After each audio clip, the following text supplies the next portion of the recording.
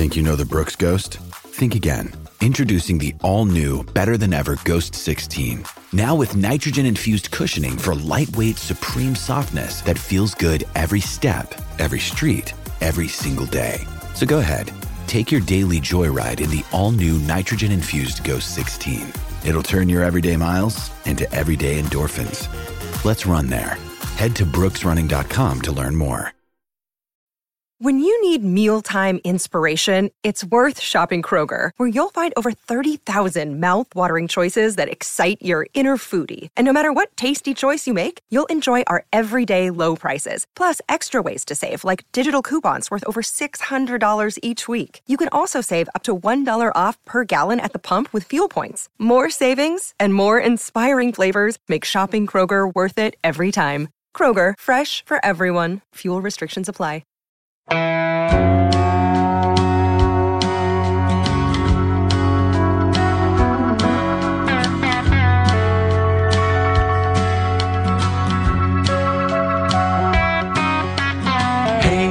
Hey, where you been? Buckeye Talk is about to begin. Hey, come on in. Welcome back to Buckeye Talk. The backup recorder is on, so I can't, air quote, lose the podcast and have to do it by myself. Doug, Nathan, Steven, we're not going to talk about Clemson. So if you are waiting for that, wait till next week. We are going to do a deep dive on the Buckeyes and the Tigers in a week when we have time to digest all of them. My problem, I have 6 Oklahoma games on my DVR and 3 Utah games, and as it turns out, no Clemson games. Anybody have a Clemson game? Yeah. You have a Clemson game? Yeah, I've kept an eye on Clemson for this exact reason, that I thought after week 5, I'm these two teams might end up meeting in the national championship game. They're just meeting 2 weeks earlier than I thought they would. All right, game watch at Steven's house. That's good. I'm going to be able to break down Utah for whoever they're playing in the Alamo Bowl. But Clemson, I don't know much about. So what we're going to do is dig in on recruiting class. We are recording this Wednesday afternoon. We're getting a late start on it. I'll tell you about why in a little bit. But signing day is a week away. All the Ohio State coaches are out on the road recruiting right now, so we will dig into recruiting. We'll talk a little bit about some of the perceptions of Ohio State. We're not going to ignore Clemson. We just are not going to get into matchups and how people are going to win the game or not win the game. Yet. Because we're going to study. We're actually going to study. So, let's start. Wait, you decided that this is the point of the season where you do have to know the names of 3 players on the team that they're playing? If you're in the top 5, I will know the people on your team. Someone on the pod, yeah. It's sort of like a Heisman. It's the Le Maurice cutoff, the way there's a Heisman cutoff. Yeah. Everybody's invited now. Everybody's invited to my basement, and I will figure out who you are when we reach this point. So we want to get in to some stuff. I asked for some goofball questions, and we might get into some food questions and stuff. Some people miss, we've been kind of serious about football because they're 13-0. Of course we're serious about football, but we'll let our hair down a little bit. And then we're going to do daily podcasts when we get to Arizona, so get ready for that. We'll have still 2 podcasts a week, so we'll have another thing on the weekend. And we have 2 guests this week. One is Robert Littal from Black Sports Online, who is an Ohio State journalism grad and who is a big Ohio State fan and lives in California and does some work with TMZ. So I've talked to him, and he had an interesting perspective on the Buckeyes. And then I was just interested in his career. He's an entrepreneur as well as a journalist. So we talked about that.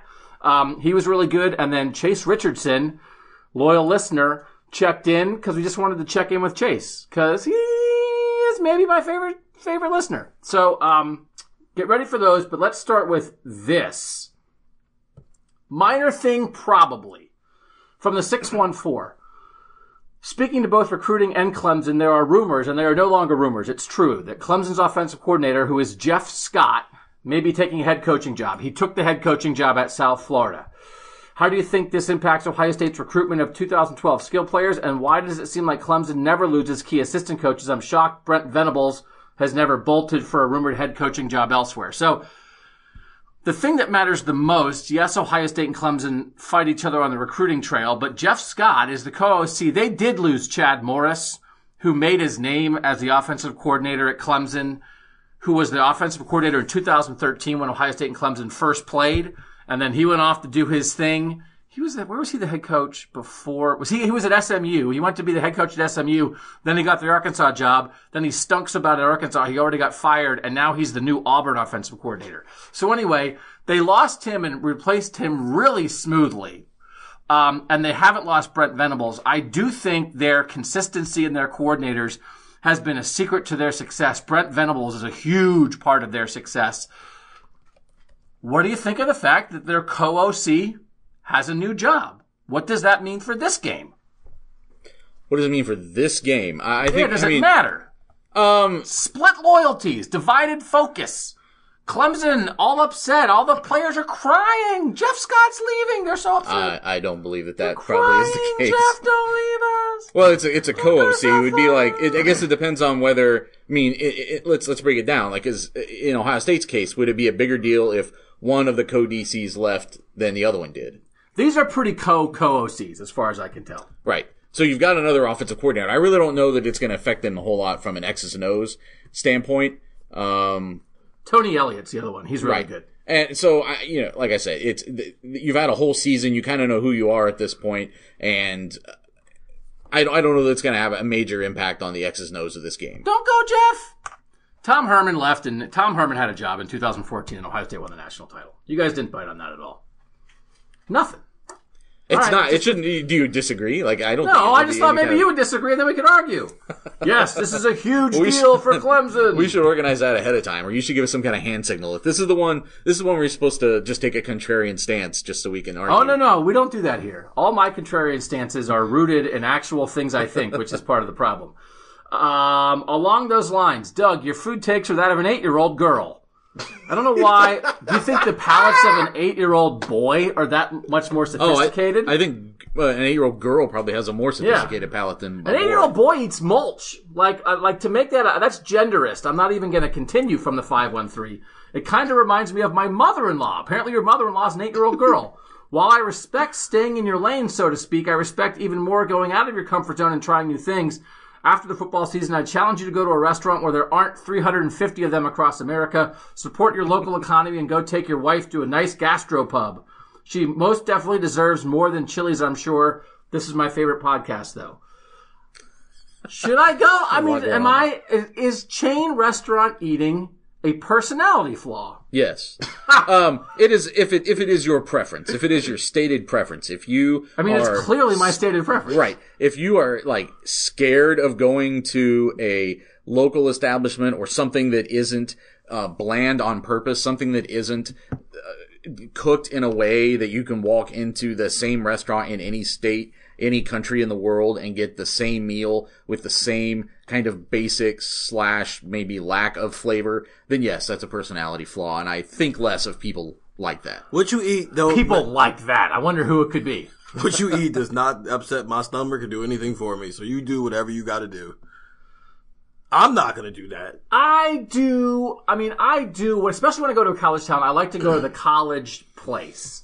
I don't want to go to a chain in a college town. I want to go to, the college, bar, pub place or the college pizza place, whatever. I do like the local thing. But I am willing to be more experimental on the road, although I still do go to Chili's a lot on the road. Let me see how I'm going to say this. My local places around me aren't very good, so I go to chain restaurants. Well, I don't apologize for that. That's the other thing. It's a geography thing, too, because, you live... We won't give you your specific address. I'll text that out to people later. But you live in a suburban area around Columbus. So you have probably a preponderance of chain restaurants around you that are very accessible. Whereas I live in the middle of Columbus, and I kind of have to go out of my way to go to a chain restaurant other than, fast food. You also live 40 feet from a Popeyes, so yes. It's more literally. It's more like a quarter mile, but yeah. But it's like when you go to Nathan's house, it's like, where should you park? It's like, park in front of Popeyes. Right. But you would, okay, but have you been to that Popeyes? Yes, I have. I've been, that's where I first had and probably last had their overrated chicken sandwich. I live about a block off of High Street, so my fiance and I, like, when we are thinking of where can we go to dinner, we look for what's a place we've never heard of that's around here that we can go to for the first time. We need to try all these places. So that's kind of been our task when we go out to dinner since we got here in August. All right, I don't want to get bogged down in this because we've got to get into recruiting. Sometimes, though, have you gone to one of those places and been disappointed? Sure. And I will tell you, ate at Chili's on Sunday night. And did it disappoint you? It was fine. Yeah, exactly. We ate there because it was free. We had the coupons. So This is an amazing conversation. You had free Chili's? I did. Yeah. If anyone from Chili's is listening, I could use some more free Chili's. They gave us free Chili's one time. Oh. I have to say, from the 513, there's a lot of the 513s. I think that's Cincinnati. It is. So shout out to Cincinnati. I have to say I'm concerned about the amount of 3-star talent in the 2020 class. I know we're 4th in the composite 247 rating, but the average player rating is significantly lower than the other top 5 teams. Taking 4 to 6 3-stars a year makes sense to me, but 10 seems like it may catch up against teams like Clemson, Alabama, or Georgia in the coming years. Their average player rating is much higher. Is this a problem down the road? Does it create depth issues in the years to come? I might have done this question on the other podcast, so I'll let you guys talk about this. Is 10 3-stars out of 25 too many?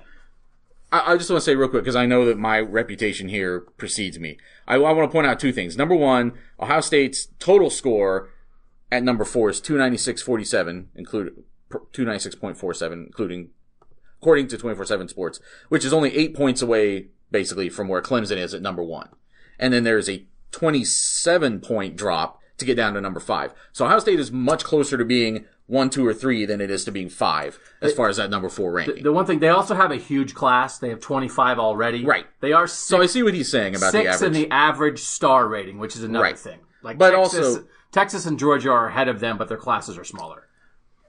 Okay, yeah, I see what you're saying. Yeah, okay. That makes sense. But also I would caution people that one of the ways that a staff is good at recruiting is that they go find the 4-stars who are supposed to be 5-stars and the 3-stars who are supposed to be 4-stars, and they get those guys as well as getting the guys who are 5 and 4-stars. So at the end of the day, the only recruiting ranking that matters is the one that determines how many games you won looking back 4 years. Which is usually determined by what your recruiting ranking was. Roughly. At the time. Roughly. And none of that is the reason why it's not a problem. It's not a problem because the majority of these 3-stars are Ohio kids.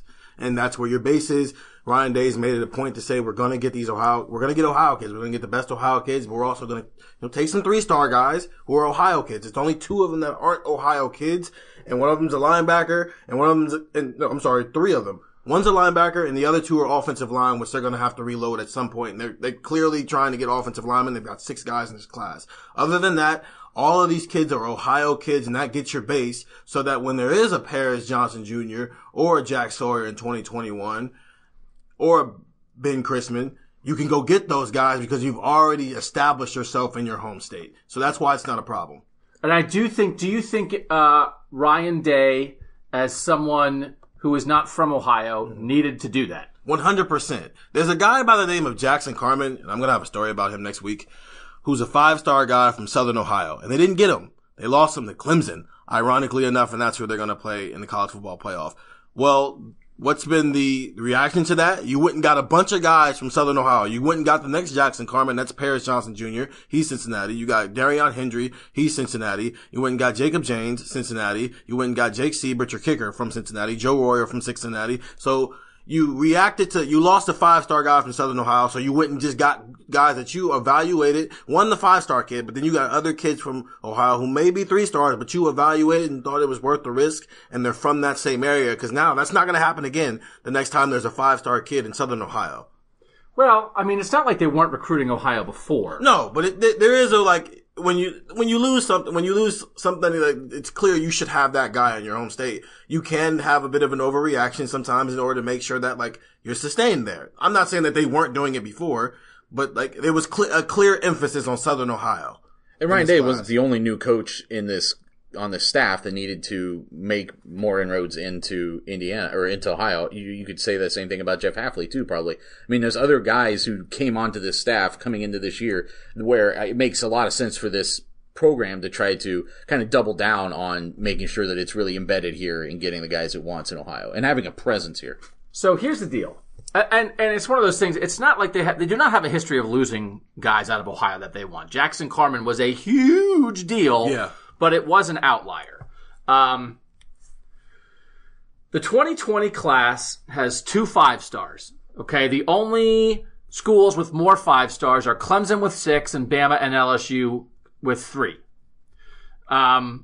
Georgia, Ohio State, Notre Dame are among the schools with 2. So Clemson is going nuts with the 5 stars, right? But they are in the mix with basically everybody else. Yeah. I think part of the more interesting thing here is comparing Ohio State against itself.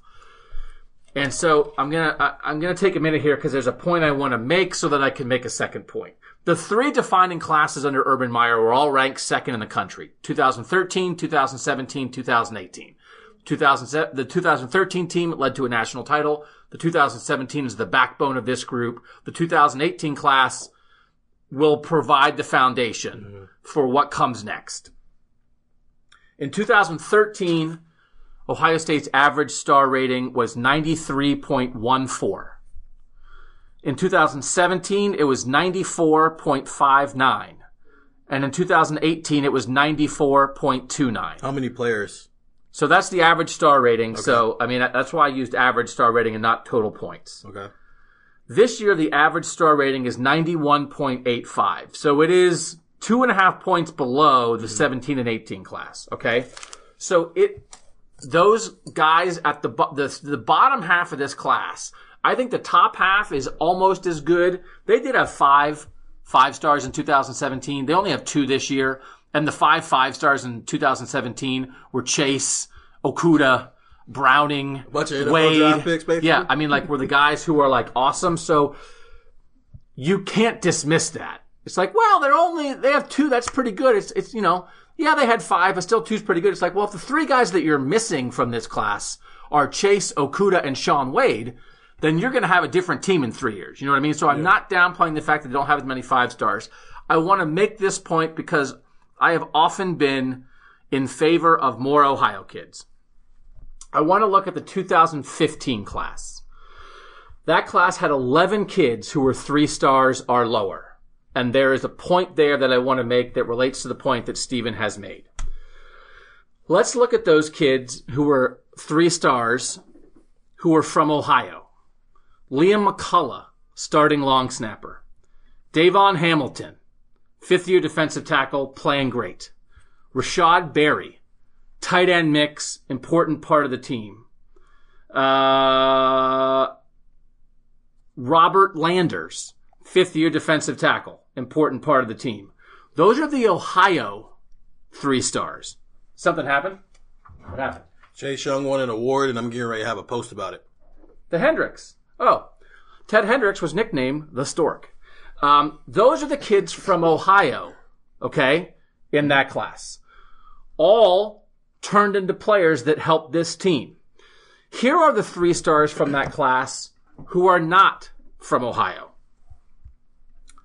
Grant Schmidt, offensive lineman from South Dakota, transferred before he did nothing and transferred. Kevin Feeder, offensive lineman, New Jersey, did nothing and transfer. Josh Norwood, cornerback from Georgia, did nothing and transferred. AJ Alexander, tight end from Virginia, he's the butt fumble guy from 2016, transferred. Brandon Bowen from Utah, big hit, right? Josh Allaby from Michigan, good moderate hit. Damon Arnett from Florida, big hit, okay? So the point of that is all the Ohio guys helped you. I am in favor of a class that brings in players who turn into Davon Hamilton, Rashad Berry, and Robert Landers. Okay? Look how far down on that list you got before you even hit the home runs.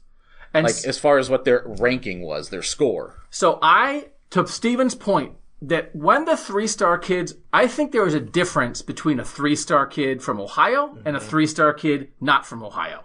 I am in favor of 3-star kids from Ohio. Tyvis Powell, Darren Lee, Malik Harrison, all the other guys we can name over time. I am much less in favor of 3-star kids from outside of Ohio. Because when they're outside from Ohio, right, the Ohio guys were good. The non-Ohio guys were either home runs or zeros. So there are going to be some zeros in your class, but if you had 10 guys that were all going to be home runs or zeros, that's a problem. But when they're Ohio kids, you can form a foundation. They can be co-starters. They can be solid backups. Maybe some of them turn into Pat Elflein or Darren Lee or Malik Harrison.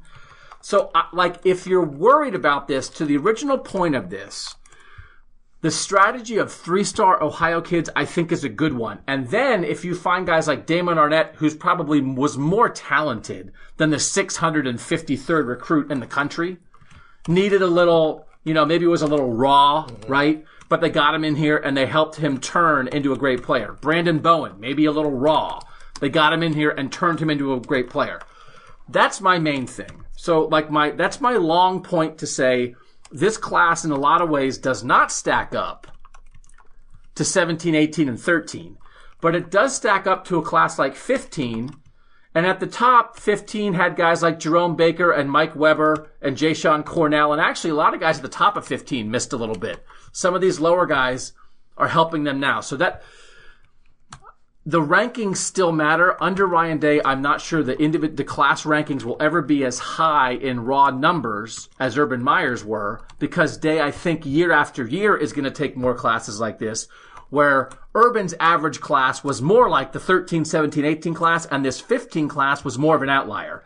I think this 15 class is more what Ryan Day is going to do all the time, and we're seeing it in 2020. But also, sometimes it pays out where you get the best of both worlds, because to look ahead a little bit, the 2021 class has a bunch of Ohio guys, but they're 5- and 4-star guys. So, sometimes it's going to work in your favor where you're not going to have to take a bunch of 3-star Ohio guys because you can just go get the 7 best players from your state. That's the thing. The thing that I think is the important point in all of this with the in-state recruiting is you need to be able to capitalize on the relationships that you have built when your state recruiting is strong, but you can't be so reliant upon it that you say, oh, well, Ohio's classes weren't as good the last couple of years. I guess we'll finish 6th in the Big Ten now. And that's the line. Urban, I think, reached a point where what was happening in Ohio was almost irrelevant. And not in a bad way, but just in the way of we're only going to take 6 or 8 or 10 kids from Ohio no matter what.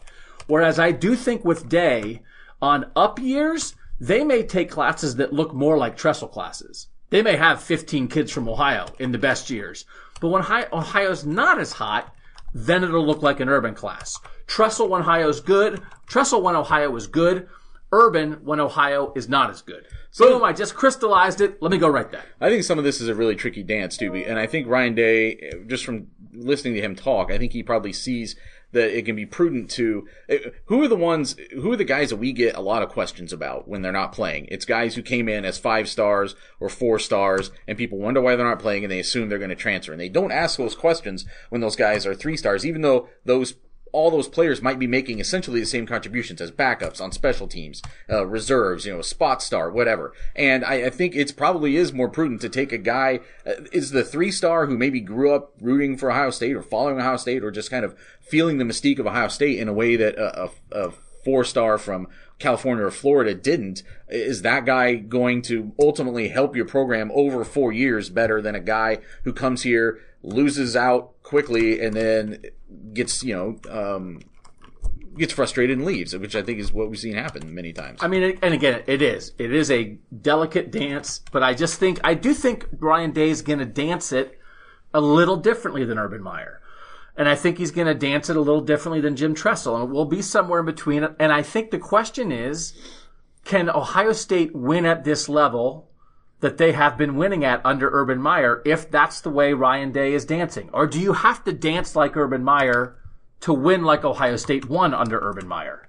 Yeah, and I think also to go back to the original question, just to make sure people... What was the original question? Right, well, the original question, the person had some concerns about the average ranking for the players in the class. Average star rating for the class is 6. Right. And you got to remember, not all of those, 10 3-stars? Not all of those guys. It's not like they deliberately took a 3-star when they could have maybe taken a 4 or 5-star at that spot. You know what I'm saying? It's not like they were giving up necessarily. Well, I actually disagree with that to some extent. They took some of these Ohio offensive linemen really early at a time when they could have waited. They could have gotten a 4-star guy from somewhere else, but they locked some of these Ohio guys down early. So, but they may also not be taking a 25-man class if they had waited. No, they would take a 25-man class. Yeah. They would be able to get the guys they need to get. But what has happened in the past is that sometimes if you let some of those 3-star Ohio guys linger, and Michigan State or Illinois or Kentucky or Purdue gets their hands on them, then if you strike out on a couple guys and you end up coming back to them, now they might be locked into Kentucky or Michigan State and say, too bad, Wisconsin, too bad, you could have had me before, you can't have me now. They would have wound up with somebody, but then what you end up winding up with is you didn't take the Ohio kid early who was ranked 500. You shot for a national kid who was ranked 75. You don't get the national kid ranked 75. You come back to the Ohio kid ranked 500 and he says, too late, you ignored me before. And you end up with like a national guy who's 423. Right. Yeah. Who That's what I'm transfers talking after about. 2 years. Right. You get somebody, and maybe the national guy turns out to be good. Maybe the national guy is Brandon Bowen. Great. Right. But man, maybe the national guys, Grant Schmidt and Kevin Feeder and all those linemen that I refer to that makes Ed Warner mad. Hey, Ed, if you're listening, why don't you text me again? Sometimes you miss an offensive line recruiting. Text me another story. You took that really personal. No. Because it was a story that was 85% positive about Ed Warner and said, you know what? He recruited a lot of guys in these 2 classes that didn't work out and transferred. And his feelings got hurt. What are you going to do, Ed? If someone hurts your feelings, what are you going to do? You're going to get passive aggressive and just shut down for 2 hours? Well, it's a fact too. Like you can just, it's a fact whether the guy is there or not. Yeah. Facts, Ed. I deal in facts. I finally realized why Nick Saban won't come north. He can't hack it with Michigan State. He was 6-5-1, 6-6, 7-5, 6-6, and then finally 10-2. He's afraid of the North. He knows the Big Ten is a better conference. Are you guys sad? I mean, they're locking in. This is a thing from a couple weeks ago. Do you wish they would play Alabama? Like, I am wrapped up. I really wish. They scheduled the thing. Who'd they schedule? Georgia. No. Who did Ohio State schedule? Who'd they just schedule? I think it might. Georgia. Georgia. Yeah. In 2061. Yeah. I really wish that was Bama. Am I alone there, or do you really think these teams have never played on each other's campuses? Does that stick in your craw? Or is it just me? Yeah, I think it's one of those things that would be really good for college football. I think one of the things that could be a factor there, though, more than Nick Saban being afraid of someone, is that, Alabama, this is the exception to them, not being in a college football playoff. They're there every year. This is Ohio State's 3rd time in 6 years. It's just 2 teams that very likely would play each other in a given November/December. That might be a factor in why they don't see a point to making that happen with the non-conference schedule. Does it stick in your craw, Steven? No, not really. I'm gonna the top 5 teams in college football, if they're good enough, they're going to play each other at the end of the season anyway in the college football playoff. So them not playing in week 1 or 2 of the regular season, I don't care that much anymore. Okay. I would like the crew's opinion of roosters. I hear it about a lot on Letterman Row. Thanks, from the 319. I think the reason you hear about it on Letterman Row is because I think they make money from roosters because they get to do a thing in there. Could we make some money? Hey, we're doing, if you're on Facebook, if you're Russian or you're a grandmother and you're on Facebook. Says the guy with the AOL email address. The one thing about AOL is it is not hacked by Russians because the Russians would not waste their time on AOL. We have hacked the system from 1996 email. There is fantasy baseball score. Do you want Team of Weasel finish 3rd? That was really good. I would do the whole podcast in a Russian accent if you guys wouldn't get up and leave. What is this? I was gonna say, no, I'll say it. What is penis enlargement ad in here for? It's a different podcast. What is, woo! Oh, man. This man go to Disney World all the time. You sound what's the dude's name from Minions? From the Minions movie? Despicable Me? Yeah. Groot. I'm Groot. I like roosters. Oh, we're going to do ads. We're going to do Facebook ads for Buckeye Talk. We did Facebook ads for the text thing. So if you're on Facebook and you saw it, get ready for some Buckeye Talk Facebook ads. And they're also sending us a new microphone and I don't know. What do we think of roosters? You have not been to roosters? I have still not been to roosters. This just came up when we got back to the Woody on Sunday from Indianapolis. there was a Roosters truck parked there, and I remarked, like, oh, is Roosters any good? And it quickly devolved into conversation about something else. But I still have not had Roosters. Was it on a podcast that you asked? No, it wasn't. No, it just evolved in normal conversation. Just the three of us in the car. Are you a Roosters man, Steven? Yes, I grew up like right next to a Roosters. Roosters is by far the greatest chicken restaurant I've ever had in my life. If they want to give us a sponsorship, I will easily say that during every single podcast and every YouTube video. Yeah, I would say it for like 5 boneless wings. As a matter of fact, I would like hint at it in every story I wrote. It would be, I would ease it in, like it wouldn't be an ugly ad, but you would see the word Roosters in every one of my posts. Baron Brownie is tackling like as hot as donkey sauce. I love Roosters. Buffalo Wild Wings started in Columbus, but I do not think Buffalo Wild Wings is that good. And I think I got in a fight with Buffalo Wild Wings, so you can cram at Buffalo Wild Wings on Twitter. I think I got in a Twitter fight with them, right? Didn't I? You did. Yeah. I am not going to say that, but I will say this. If you want to give us a sponsorship, I will easily switch loyalties in public. I've eaten plenty of B-dubs in my life, but I've found that I've started to go there more and more just on, like, the Thursday cheap boneless or whatever. Like, I'm not going to pay full freight for Buffalo Wild Wings. Do you think that boneless wings are just chicken nuggets? No, I think chicken nuggets are a different consistency. Yeah. But I don't think they're wings either. But I don't know what a chicken nugget is. Why do people love... boneless wings are basically chopped up tenders. Yeah. But what is the appeal of a bone? Like, like ribs and stuff, eating the meat off the bone, chicken wings, eating the meat off the bone. I'm happy for someone to debone my meat. I think it depends on what you're doing. If I'm in the comfort of my own home, I want the bone because I just want it, like, it just tastes better. But if I'm out in public setting and it's like multiple people, you just look like a savage to have like your fingers all like sauced up and everything. Yeah. We also, we eat like approximately like 73% of our meals in cars. True. So boneless wings are a big help there. I like the Chipotle barbecue, like the rub. That's what I get at Buffalo Wild Wings. So it's not even a sauce. Like usually you have some ranch or something, whatever. But so I keep my fingers clean. When I'm in the privacy of my own home, I like the bone. That's what Steven said. It seems like there's a lot of speculation about Jeff Hafley taking I think Roosters is very good. Taking the Boston College job. Do you think that his most recent recruiting visits, especially with Clark Phillips, is a hey, how you doing type of visit, or hey, I'm taking the BC job kind of visit? This BC thing has been lingering in the rumor mill for a long time. This is a window when guys take jobs. Again, Jeff Scott just took the South Florida job. So I will say this. I think that Ohio State defensive coordinator should be able to do better than Boston College. However, the Penn State offensive coordinator just took the Old Dominion job. But the Appalachian State head coach, who was there for a year, just got the Missouri job. Right. And the offensive line coach at Georgia took the Arkansas job. So I don't know. It feels like to me like the Old Dominion got a better coach than Missouri did. I just think Jeff Hafley can do better. Now, it's been in the rumor mill long enough. I did say hey to Jeff Hafley, liked your Broyles speech, and he was like, oh, yeah, man, I don't usually get that emotional. If you haven't seen his speech at the Broyles Awards, Steven has a post on it. Make sure you go find that on Cleveland.com. I just think he can do better. But am I crazy? Sometimes I get it is a Power 5 job. There's only 65 of them.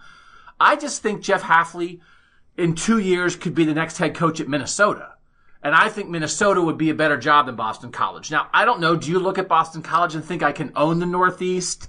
I can out-recruit Rutgers and UMass and Connecticut and everybody else up there. I can build a power and the ACC stinks and I can rise up. Boston College made back-to-back ACC title games 15 years ago with Matt Ryan. Like, is that what Jeff Hafley might be thinking? I definitely think the ACC stinks. And I definitely think he's a coach that will have success as a head coach someday. And you're right. It wasn't that long ago, really, that Boston College was relevant. You had it in your list of some of the repeat matchups, and they were ranked like number 2 in the country, which I had forgotten that they were ranked that highly really not that long ago, within the lifetime of current college players. So I agree with you that I think that if I were him, I would probably wait for maybe more of a sure thing, because I think that opportunity could be there. Especially, it's one thing that you came in and you had Chase Young and you had Jeff Okudah and you had all these other really good defensive talents. And yes, you took them and made something really, better with them. But all those guys are leaving next year, and now next year is really the year that you can impress people, I think, as far as a coordinator and recruiter, as far as who you're bringing in and how you're putting next year's defense together. So the real question is, how good of a coach does he think he is? Because if he thinks he's like a decent coach, Boston College, they were one of the best teams in the ACC. They had Matt Ryan, the first top 10 draft pick, yada, yada, yada. Then okay, maybe the Boston College job is good for him. But if he thinks like he can be the type of coach that if he waits and gets the right job, he can turn a team into a national championship contender, then yeah, he needs to wait. And like, from what he's shown this year, both with Jeff Okudah and that secondary, but also what he's shown on the recruiting trail, I'm not going to sit here and say he's going to be the next Nick Saban or Urban Meyer, because that's crazy talk. But I do think that there is a situation where if he gets the right job with his skill set and what he's already shown, he can turn a team into a possible national championship contender. So in that circumstance, if that's the case, if he thinks he's that good, then he needs to wait, because Boston College is not going to be one of those teams. Brent Venables, again, is a direct comparison for this game, and an interesting comparison overall. Brent Venables was the co-defensive coordinator at Oklahoma starting in 99.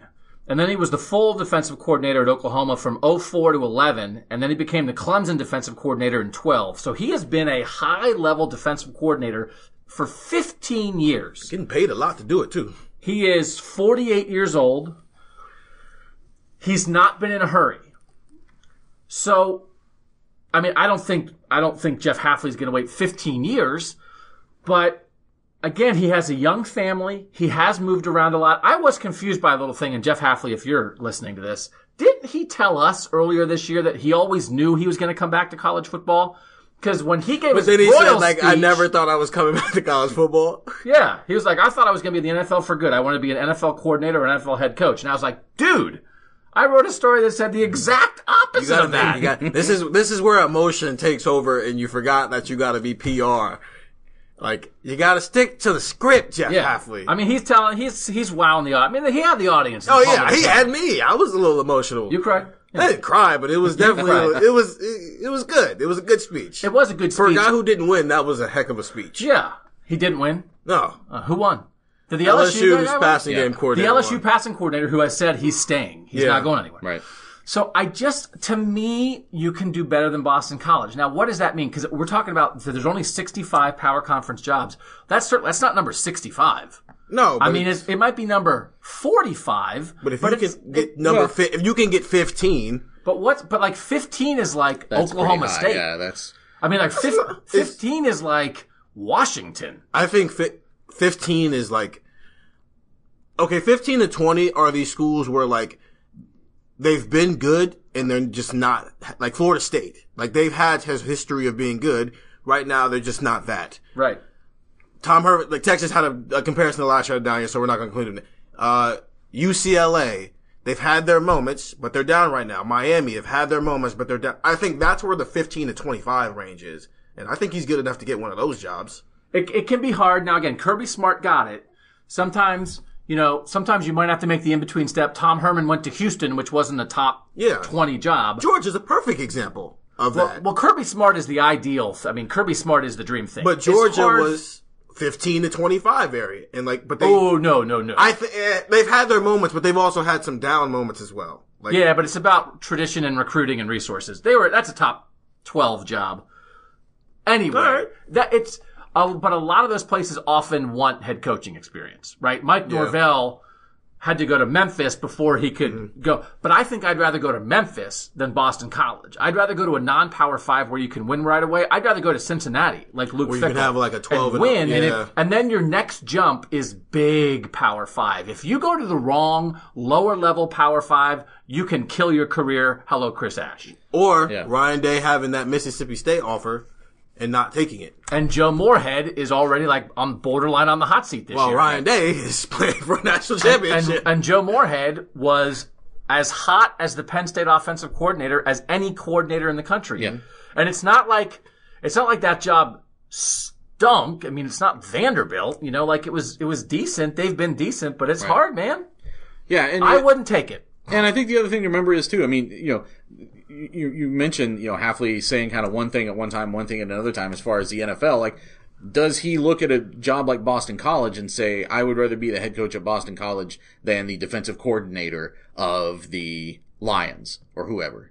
You know what I mean? Like that comes into too. Like there may be head coaching jobs that are better than being a defensive coordinator, and better college head coaching jobs that are better than being an NFL coordinator. And there's some that he may not look at that way because he's got a lot of options in front of him. I think he is a guy that is attractive probably to organizations at both levels. We'll take a break in a second. From the 208, what effect does Urban Meyer working for ESPN's competitor have on his ranking in the all-time coaches list? Is it a conspiracy? Several people asked about this. I wrote about this on Tuesday. If you didn't see it, ESPN came out. It's the 150th anniversary of college football, so a lot of people are doing 150-year anniversary things. ESPN's been doing something all year. They have a blue ribbon panel of 150 experts. I don't know who it is. It's former players, coaches, media members, whatever. And they ranked the greatest college football coaches of all time. And there was not really any specificity of what they were saying, which I think is best. So it's like winning, impact on the game. It's all these different things. And Urban Meyer was 46th. And I thought it was embarrassingly dumb to have him 46th. Yeah. It's all levels of coaches. So if you take out people who did a decent amount of work at lower levels, including Tressel, Jim Tressel was higher than Urban with all the national titles he won at Youngstown State. If you only go guys who did it all or the great part of it at the highest level, Urban would be 39th.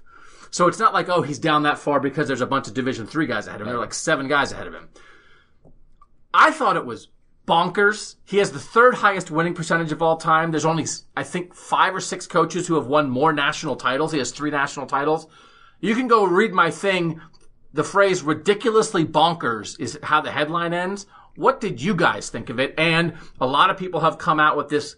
I don't think it's a conspiracy theory, but the suggestion of the fact that he works for ESPN's competitor, did that have an influence? I would be surprised if they were. I think it was more just incompetence than it is, a conspiracy of some kind. I just don't understand. I just don't understand what criteria they're using. I mean, here was a guy who made Utah relevant on the national stage in a way that they had never been relevant before. And I would argue that Utah is still relevant today because Urban Meyer was once there and built that program. And then he goes on to Florida, wins 2 national championships, does everything he does with all the great players he brings in there. You stop it there, I think he's better than 46th. And then throw on top of that, just dominating the Big Ten for a 7-year stretch at Ohio State. And changing the Big Ten. I mean, just the influence he's had in now 3 different regions of the country and the widespread influence. Obviously, people who've been listening to this podcast know I'm not an Ohio State homer. I'm not from here. I cut my teeth covering other programs in the Big Ten, and it baffles me that someone would look at Ohio State or Urban Meyer's body of work and not think he's one of the I think he's got to be in the top 10. I don't know how you don't put him in the top 20 or 30 or 40. So, the first underclassman to ever win the Heisman Trophy was Tim Tebow. He played for Urban Meyer. He is the reason why Ohio State had to change its approach as far as its playing style, because he blew them out when he was at Florida, 41-14 in a national championship game when Ohio State had been the number 1 team in the country the entire year with the Heisman Trophy winner. He comes here and he has the perfect quarterback for how he wants to play. And they go undefeated, and the only reason they're not competing for a national championship game is because they have sanctions and they can't go to any bowl game. He loses 9 games the entire time he's here, and none of those are to the team that is a part of the biggest rivalry in sports. He's 7-0 in that rivalry, which is a ridiculous thing to say, that in the biggest rivalry in sports, you never lost. I mean, that's one of the top 10 coaches. Like, that's a lot. That's just like a small version of like all the things Urban Meyer has done as a head coach in college football. I mean, I thought he was top 10. Like, I just have been saying that without even thinking about it. So for him to be that low is pretty, it's in the words of Stephen A. Smith, it's disrespectful. So I wrote in the thing, I have referenced him as a top 10. Ryan Day trying to replace one of the top 10 coaches in college football history. If you really look at the list, I could see why he's maybe not top 10. There are some really good guys. Okay, so in there, top 15, top 20. He is definitely top 20, and he's probably no lower than like 14th. And he certainly has a case for top 10. So I don't know how they tabulated it. Sometimes you add stuff up and everybody votes and you add it up and you look at it and it's like numbers are numbers and you added it up. If I had been in that room and we added it up and Urban Meyer was 46th, I would have said he can't be 46. And that's why, like, numbers are great and analytics are great, but like, numbers don't lie. No, they don't. That's what it is. But they always don't tell the whole story. And that's the thing here. Urban Meyer's impact at Bowling Green, Utah, Florida, and Ohio State. I don't know if there's that many coaches who have had that type of impact at 4 different schools. In the modern era. Yeah. But the numbers also tell the story. He has the 3rd highest winning percentage of anybody who's won at least 100 games, and he's won 3 national titles, which again, only 4 or 5 people have won more. So, but what do we, in the end, the reason, the 5-second answer of why he was 46th was, your answer, Nathan, is? Well, it kind of goes back to what I've argued about Chase Young. Sorry, we're going to 5 seconds, but are there people who leave him off the ballot entirely or really penalize him for what they perceive as black marks around the programs that he was at? Steven. I just think people thought too hard about the numbers sometimes. Like, they focus way too, like, the black mark thing is probably a reason, but I just think you got too deep into what some numbers say that may not be in his favor, that, like, you thought too hard. There are 22 people on the list who were ahead of him who had fewer wins than him. It's not the numbers. It can't be because the numbers would not put him 46. Whatever it is, like, they thought too hard about something and, like, they allowed just overthought it. Yeah, which sometimes you can do. I hate conspiracy theories. I don't like when people talk about, TV ratings are going to influence who gets into the playoff and that kind of thing. Because I think there's a lot of times the job you have is so hard that what happens is the job was just hard and you might have screwed it up. But you didn't even have time to think about bringing in these other conspiracy type of things that come into it. I just can't believe that nobody stood up and said, this makes our list look stupid. So I don't know if they didn't show people the list or if people are afraid of people at ESPN, because you need people in the room who say that list is stupid. And somebody should have said it because it is. One last theory, did they do it to get the kind of attention that they've gotten for their list? But to have people rip them, I mean, people are going to talk about it anyway because people are going to go, "Oh, here are the top 10 guys." And they put a lot of work into it. Yeah, it's like when every time you do lists like this, people are going to talk anyway and say, "Oh, somebody shouldn't have been in it, and somebody should have been in it." So, like, I don't know if I have a hard time. I had when I was voting the AP poll and I was voting weird, and people were like, "You're just doing it for attention." I was like, for the attention of everybody calling me an a-hole, right? Yeah, for the attention of everybody saying I'm stupid. Listen, what? Why would I want that attention? Being on poll attacks is not fun. But I will also say, what's the point? I mean, that's not a thing that people do on purpose. No. To use the AP poll example, we talked before about the kind of the spreadsheet stuff that I put together with the computer rankings every Sunday morning, and I go down that list, and if I don't just then transpose those rankings over into my vote. I look at each thing and say, oh wait, does that make sense, or is there maybe something in the numbers that doesn't make sense? This team really should be higher. This team really should be lower.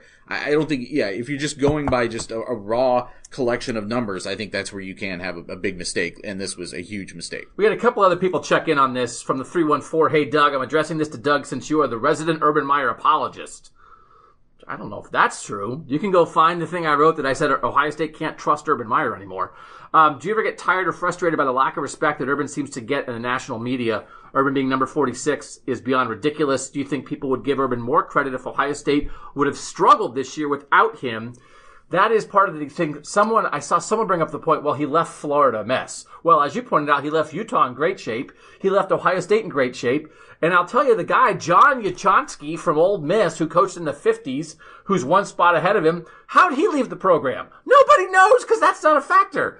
But do you think, I think Ryan Day succeeding in Urban's footprints is a plus for Urban. Oh, I think so too. I think it enhances how you look at his stat or his tenure at Ohio State, that he left this much talent intact. Now you could, is it? I don't know how you give him credit. I don't know how you take credit away from Ryan Day for what he's done with this talent and not give Urban Meyer credit for putting it here to begin with. I guess is what I'm saying. And I'm not going to try to play it both ways with Urban, because you could say, well, he gets credit for leaving Ohio State and Utah in good shape, and he didn't leave Florida in good shape, but it just goes to show that winning at Florida isn't an automatic thing, and then they can keep.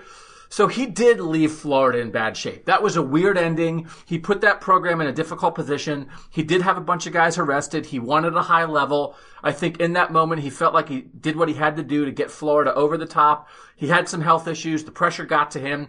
He left that in a way that he would not have picked to leave that. So if you want to knock him a little bit for the way he left Florida, I can understand if that factors in to some degree, but he still won 2 national championships with Florida. And the point is about the SEC thing. In 2006 and what he did, he was a leader in the spread offense revolution, which is what the modern college football and the last 15 years is about 2 things, honestly.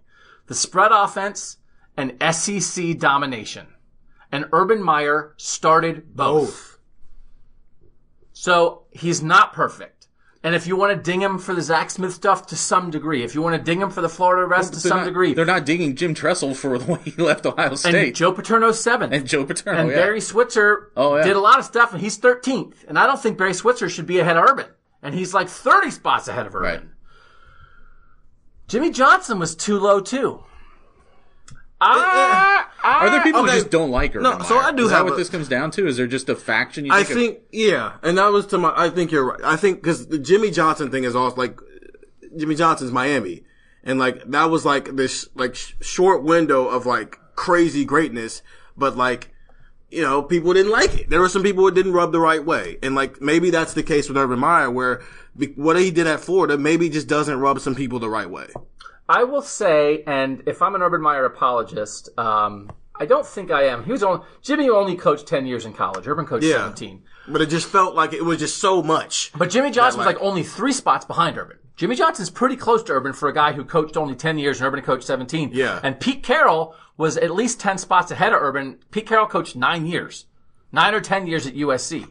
And won 1.5 national titles. Urban won 3. So again, like how Pete Carroll left because Reggie USC Bush got a free house. Yeah. So again, like if but they didn't explain it also. Like, we factored in this, the lead into the thing didn't say they factored in off-field things and whether you were a good person or whatever. But also, again, there are people, if you want to run down the list, it's not a clean list, brother. It's not a clean sport. No. So, like, if we're going to pretend, but if that's what, like, to me, that's where you almost have to go to rationalize him being 46, but then you immediately go to, look at the guys ahead of him who did other stuff too. The thing about Urban that I can't wrap my head around is like people who say like he's a bad person, and people who thought like Tressel was a bad person. There are too many people who I respect who think that they're good people. That it's not just like, when I look at it, it's not my determination of Jim Tressel or Urban Meyer. It's my determination that James Laurinaitis loves Jim Tressel. Well, if James Laurinaitis loves Jim Tressel, James Laurinaitis is a good guy. If he loves Jim Tressel, there's something there to love. If Joshua Perry loves Urban Meyer, Joshua Perry's a good guy. Then there's something there to love. The players that mattered, and even some that didn't matter, a lot of these players would back these guys up. And so that's not false. They're not perfect. Everybody's a little bit of this and a little bit of that. But like the determinations that sometimes people in the media make, like, this guy's a bad person. It's like maybe you had a bad interaction with him. Maybe this guy cut some corners or made some mistakes. Maybe this guy was ruthless at times. He's not a bad person. He's a person who is both good and bad, who does some good things and some bad things. And honestly, just like in politics, if you're at the top, you're probably not perfect in how you got there. Because the guys who are perfect don't get to the top. You have to be ruthless. So, if you're not ruthless, you're nothing. So I get it. The Division III guy who won 614 games at a college in Minnesota where everybody majors in agricultural engineering and they play in a cornfield. I get it. That guy won 614 games and he did it the right way and he's number 8. Fine. I get it. But let's not pretend. Are you kidding me? Bear Bryant's number 1 on that list? Do you know what kind of person Bear Bryant was? Do you know what kind of person Bear Bryant was? I know pre-integration South? Yeah, I'm not saying Bear Bryant shouldn't be number 1 on that list. I'm saying If it feels like you're doing it to one guy and not doing it to others, what are you doing? Again, if all those guys were lower, if Tressel, if Bryant, if all those guys were dinged for character or some nebulous character thing, whatever, I would understand it. But when only Urban Meyer is all the way down here and those guys are still up at the top 10, it just doesn't compute. It doesn't make sense. All right, we'll take a quick break and be back with more of your text subscriber questions here on Buckeye Talk. So happy to be joined on Buckeye Talk by a first-time guest here, but he is a big name in the world of sports journalism. It's Robert Littal. He is the founder of Black Sports Online. He now works with TMZ. If you follow this guy on Twitter, you know how much content he is cranking out on a daily basis. Robert, thanks so much for your time. I appreciate you having me on. So, Robert, give us your Ohio State background so we understand why we're talking to you here on Buckeye Talk. That's it's not your traditional Ohio State background story, origin story. I'm actually originally from St. Louis, Missouri. That's where I was born and raised, and that's actually where I spent the majority of my life, high school, all through that. So I'm really from Missouri. How I ended up in Ohio was my father actually lived in Ohio in a suburb of Columbus. At the time that I was thinking about going off to college. And I kind of wanted to get out of St. Louis, but I also wanted to be close to family. And so, I kind of looked at some schools around the area, and I went on a visit to Ohio State, kind of fell in love with the campus, and that's how I ended up being a Buckeye. Wow. So what years were you there, Robert? I was there from 1996 to 2000. Okay. So here you are now. Are you in California now? Is that right? Yes. Okay. So after I graduated, I kind of shuffled around a bit. I was in Atlanta for a little while. Then I went back home for a long period of time in St. Louis before I decided to move the operations all out to LA, and now I'm in a suburb of Los Angeles called Upland, out where the mountains are at. Very cool. All right, so I want to get into your career a little bit, but first let's talk a little bit about the Buckeyes, because I saw you tweeting about the Buckeyes, and that's what made me want to get you on the show. What's it like following Ohio State for you from out there in California? Well, the great thing about Ohio State, and you know this, is no matter where you're at, there's Buckeyes everywhere. That's the one thing I really love about our school is that you could pretty much be anywhere and you're going to see someone with a Buckeye sweatshirt on, someone doing the OHIO. So in California, there's a big legion of Ohio State fans here. Because they're such a national brand, it's pretty easy to follow. I actually tell people that they're the team that caused me the most stress, because when you're a journalist, you try to not have emotions for the teams that you're covering. So I've never really, especially in my adulthood, I never really had I'm not a fan of any type of team or like obsession or anything. So Ohio State isn't for me. So I tell people it's stressful watching your college, your alma mater, going through trials and tribulations throughout the year, especially when they're good, because the expectations are so high. What's it like for you? So the era that you were a student at Ohio State, that's like the end of the Cooper era there, where there were some really good teams that didn't quite get over the top. What's it been like for you, and what have you thought of the Buckeyes through the Tressel era and the Meyer era and now the Ryan Day era as you followed them after you graduated from Ohio State? It's interesting. I always tell people I had to graduate for Ohio State to flourish because I definitely was there during those John Cooper years.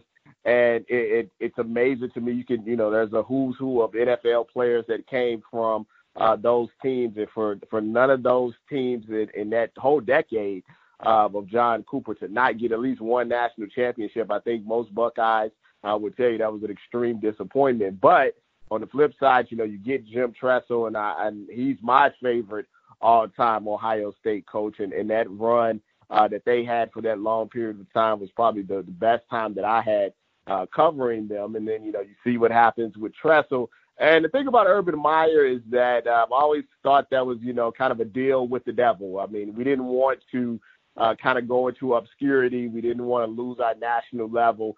We needed to make a big hire. We needed someone that could turn it around. And I think you knew what the red flags were with Urban Meyer. But, you know, in exchange for that, you know, we had a couple of undefeated seasons, a couple of playoff appearances, and that magical run of national championships that I actually got to cover as a reporter, which is one of the greatest things that have ever happened in my life. And now, you know, I'm kind of glad, you know, that we have Ryan Day because it's just pure football. There's no more drama. He's an Ohio guy, you know, through and through, the way he's taken over the team, and everybody really loves him. So it's kind of reminding me more of the Tressel days here with Ryan Day. That's a very interesting comparison. I think you might be onto something there, Robert. That's what were your expectations? Again, from out there, you care so much about the Buckeyes. Did you have high expectations for Ryan Day? Were you sort of like, I'm not sure what to think of this guy, or what did you think of what this year might be like?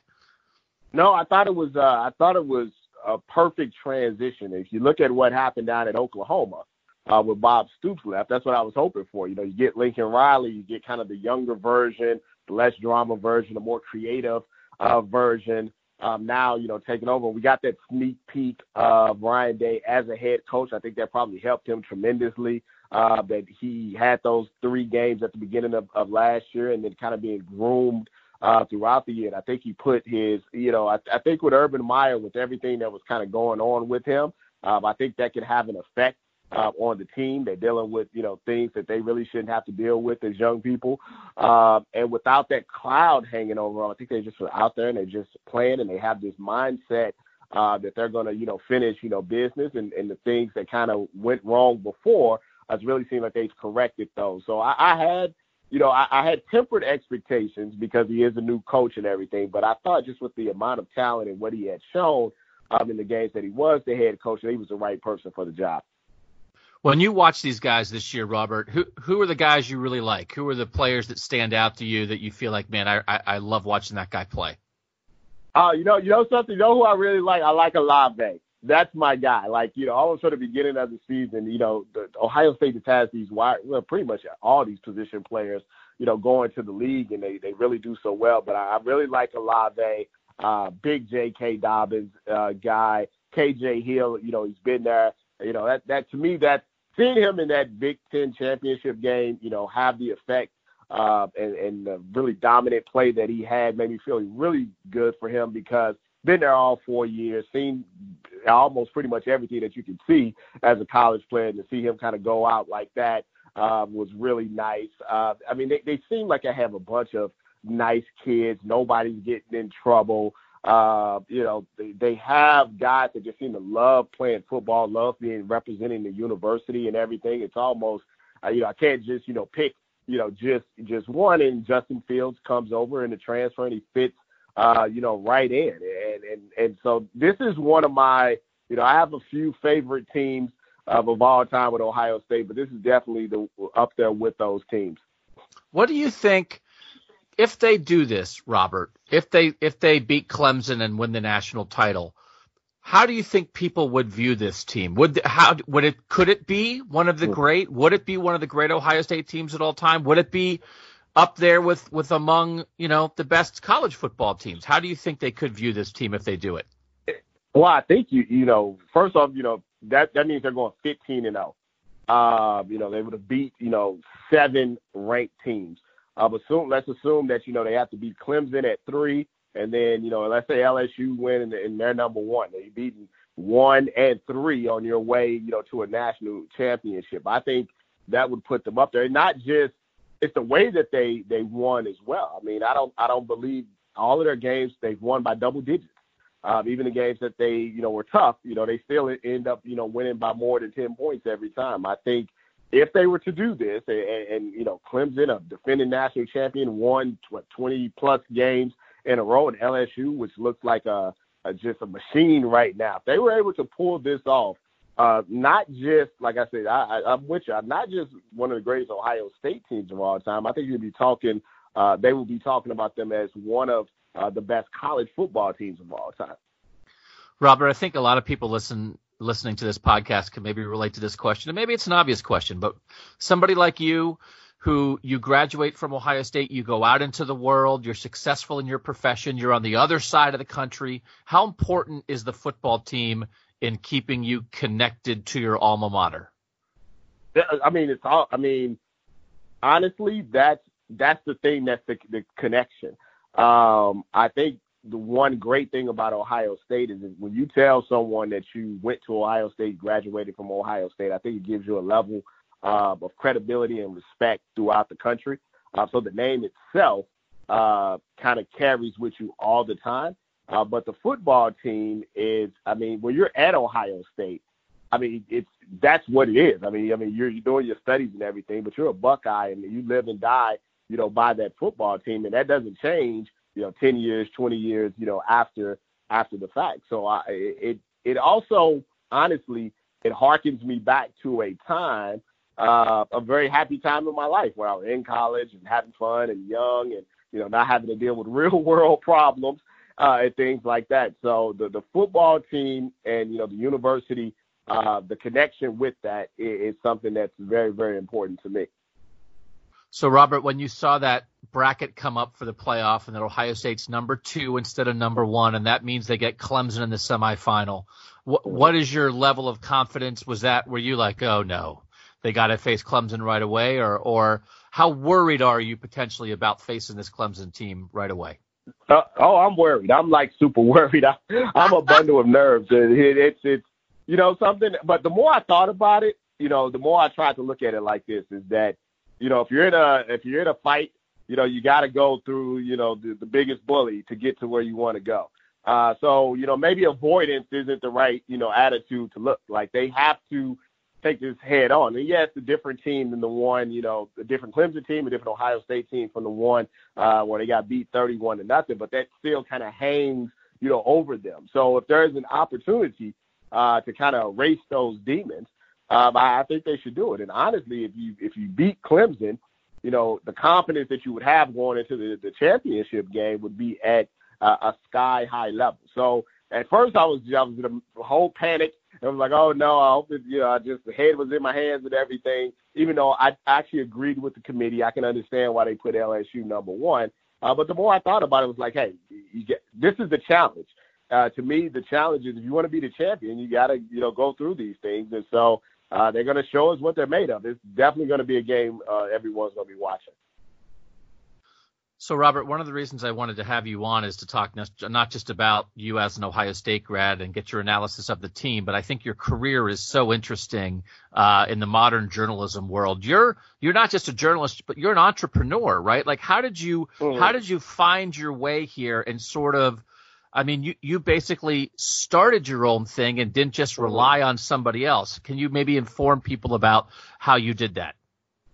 Yeah, it's interesting because if I do have one regret of what happened when I was at, Ohio State, is that I don't think I took advantage of probably as many opportunities as I could. I felt like I was talented, maybe was a little lazy, maybe just kind of going through the motions. And then, you graduate and you're just kind of thrown out there in the real world. And it's like, hey, you got to work. You got to, people, being talented is not enough. And that goes with athletics, and it goes pretty much with everything else. So there was a time after graduation where I was just kind of like, I'm assuming like a lot of college graduates, just kind of floating around doing odd jobs and things like that. And luckily for me, around that time, this thing called the internet, is really, blowing up and everything. And I'm like, hey, I had dabbled in some web design in college and everything. So I'm like, hey, I've seen a couple of websites come up talking about sports. I thought it was a good way for me to keep my using my degree and things of that nature. And I also felt like the online media space didn't have enough minority membership at that time. So I figured this was a way for me to kind of check all of those boxes while I look for a quote unquote real job in the media industry. But, come to find out, time, circumstances, you just never know how these things are going to turn out. The way the internet exploded, the way social media exploded in the early, 2010s and everything. And I happened to already be in the space. The things that I was doing that people initially were like, hey, this is not considered real journalism. All of a sudden, became the type of journalism people sought out. And I just happened to be right in the middle of all that while it was happening, and it became a career, to me. And one of the things, once it did become a career, was that I never wanted to not use what I learned at Ohio State. So I tried to branch out and do other things, beyond the site and mix that new age media with the old school media. And I feel like that's, especially now at my age, the thing that is when people remember me, that's what they remember, that I took something that was new age, but still had those old school media principles that I learned from Ohio State. That's a great way to analyze that, because I think in that space, Robert, there have been a lot of people that was in demand, right? There were some of the old school journalism people who were stuck in the old school, and there were maybe some of the new school people who didn't have that training and that foundation. And so when you could combine those two, I can see that's why you were able to succeed in that space, because I think sometimes it was one or the other. And when you could be both at the same time, you end up creating opportunity for yourself. It's funny, you and I are around the same age. You're a little younger than me. And when you were describing yourself in college, that sounded very familiar to me. But I remember coming out, and again, this internet stuff was happening. And I took like a class in college where we were goofing around on a computer, and we had to make a page that had words on it and sound and motion. And I was like, this is stupid. I'm never going to use this. And it was like a class about how to build a website. And I blew it off, because I had no idea. I had no idea what was coming. When you think about it, when you got in, when you did with your site, with Black Sports Online, and with what you have been able to do since, did you know? Like, did you feel like you had a sense where this was all headed, just with the world, but especially with journalism and sports journalism, or were you sort of surprised at how this took off? Not initially. Initially, I just wanted a place where I could basically give my opinion and have some people, read it. I think I was young during that time and hard-headed and just wanted to do things, my way. I think it was probably maybe halfway into doing Black Sports Online that I started to notice the way things were changing in the media world. And I started to notice how people were changing how they consumed their information. And I started to do things to kind of help feed that consumerism of that, just like Walmart. I mean, it's just like how Amazon came out. It's the same thing. It's just, with sports. So I didn't know initially, but I did start to see it earlier, I think, than a lot of people.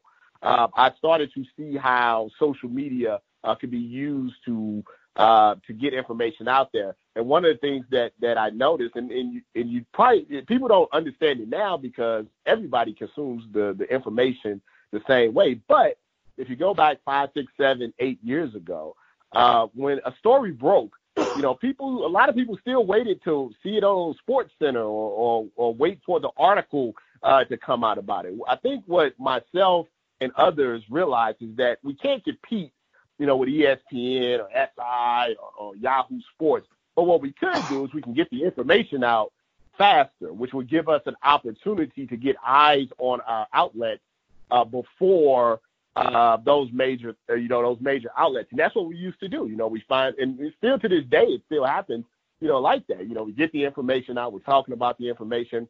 We're talking at it on a level where people want to engage, with us. So all of that, I think I saw a little earlier before mainstream media picked up on it. And then, of course, when they picked up on it, they acted like they had figured it out themselves in an age-old things of how corporate America, works with ideas. That's very true. That is very true. Part of the interesting thing, and you seem to cover this well, is sort of the intersection between sports and entertainment. And there is so much crossover.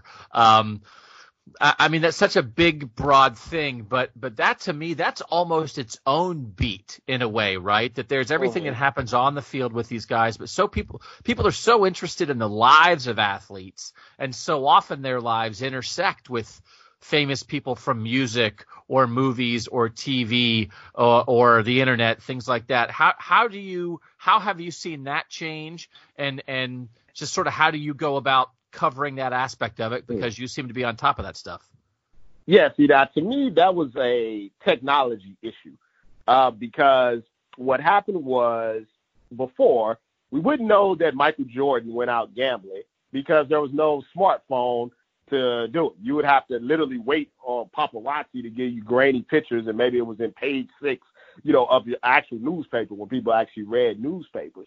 What happened was, maybe you could thank Apple for this, when people started getting smartphones, when they started getting the laptops where, no more desktops and laptops, people could stream social media, you could put up stuff immediately. Everybody I always say this now, everybody's a reporter now. If you have a phone, you're a reporter, because if something happens and you start recording, you're the reporter, even if you don't want to or not.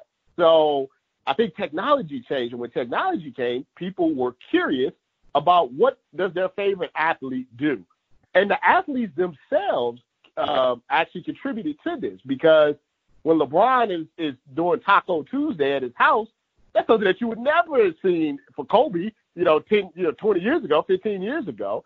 So people wanted to consume stuff that had nothing to do with what was going on the court, on the field.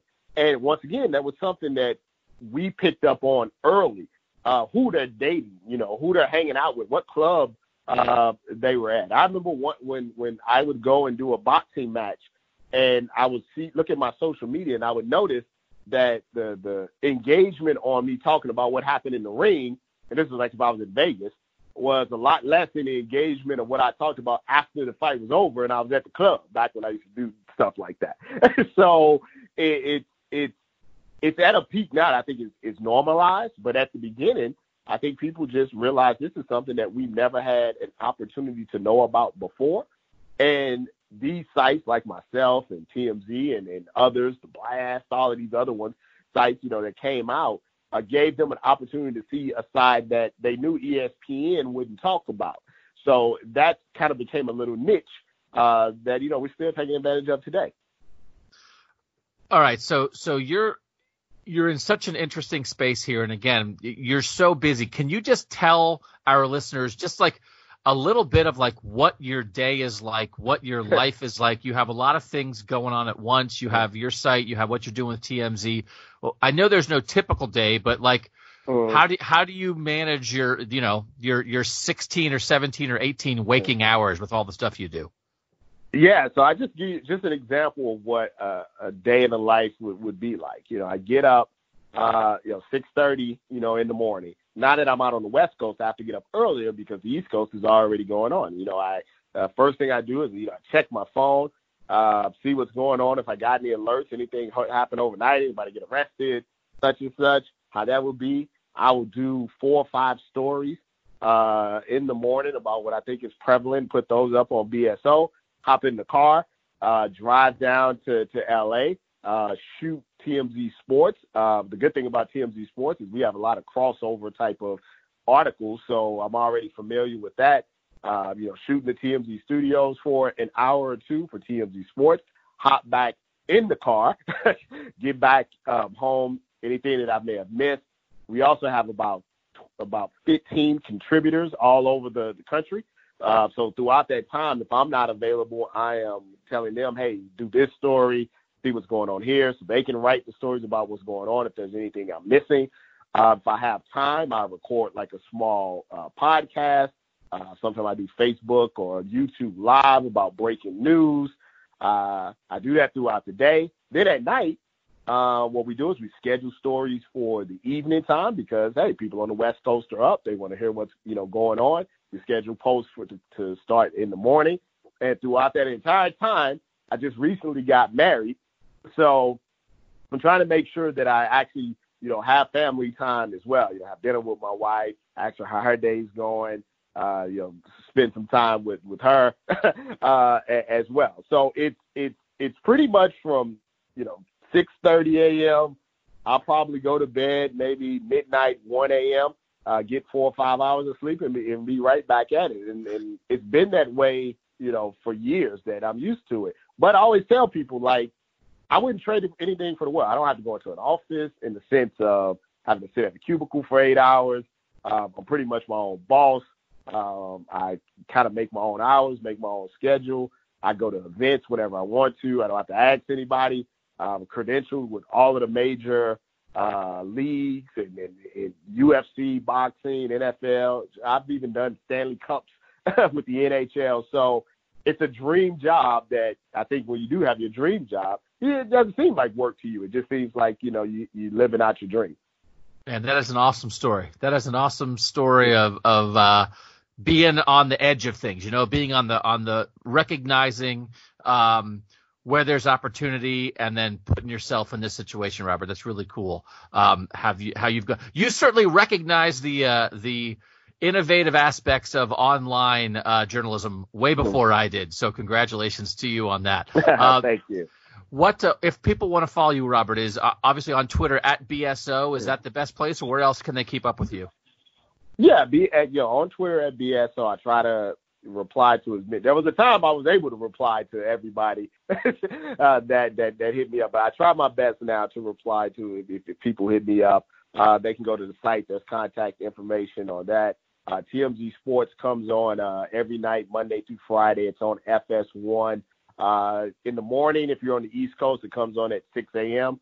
On the West Coast, it comes on in the evening at 10 p.m. So you can catch me there as well. My Instagram is BSO TV. The Facebook is Black Sports Online. I try to be as accessible as possible because without the people, there wouldn't be any me. Robert Littal, interesting stuff, man. Really appreciate you taking time to squeeze us in here on Buckeye Talk, and hopefully now that I know you're a loyal Buckeye supporter and doing things in the journalism world, we'll reach out again down the line. But Robert, thanks so much for this. All right, go Bucks. All right, back here on Buckeye Talk. One of the things that people that I had asked about, people know this podcast for weird football talk, some fast food stuff, and there was a time when we did a little more robot talk than we do lately. Someone sent this about robots. Is this real? This seems real.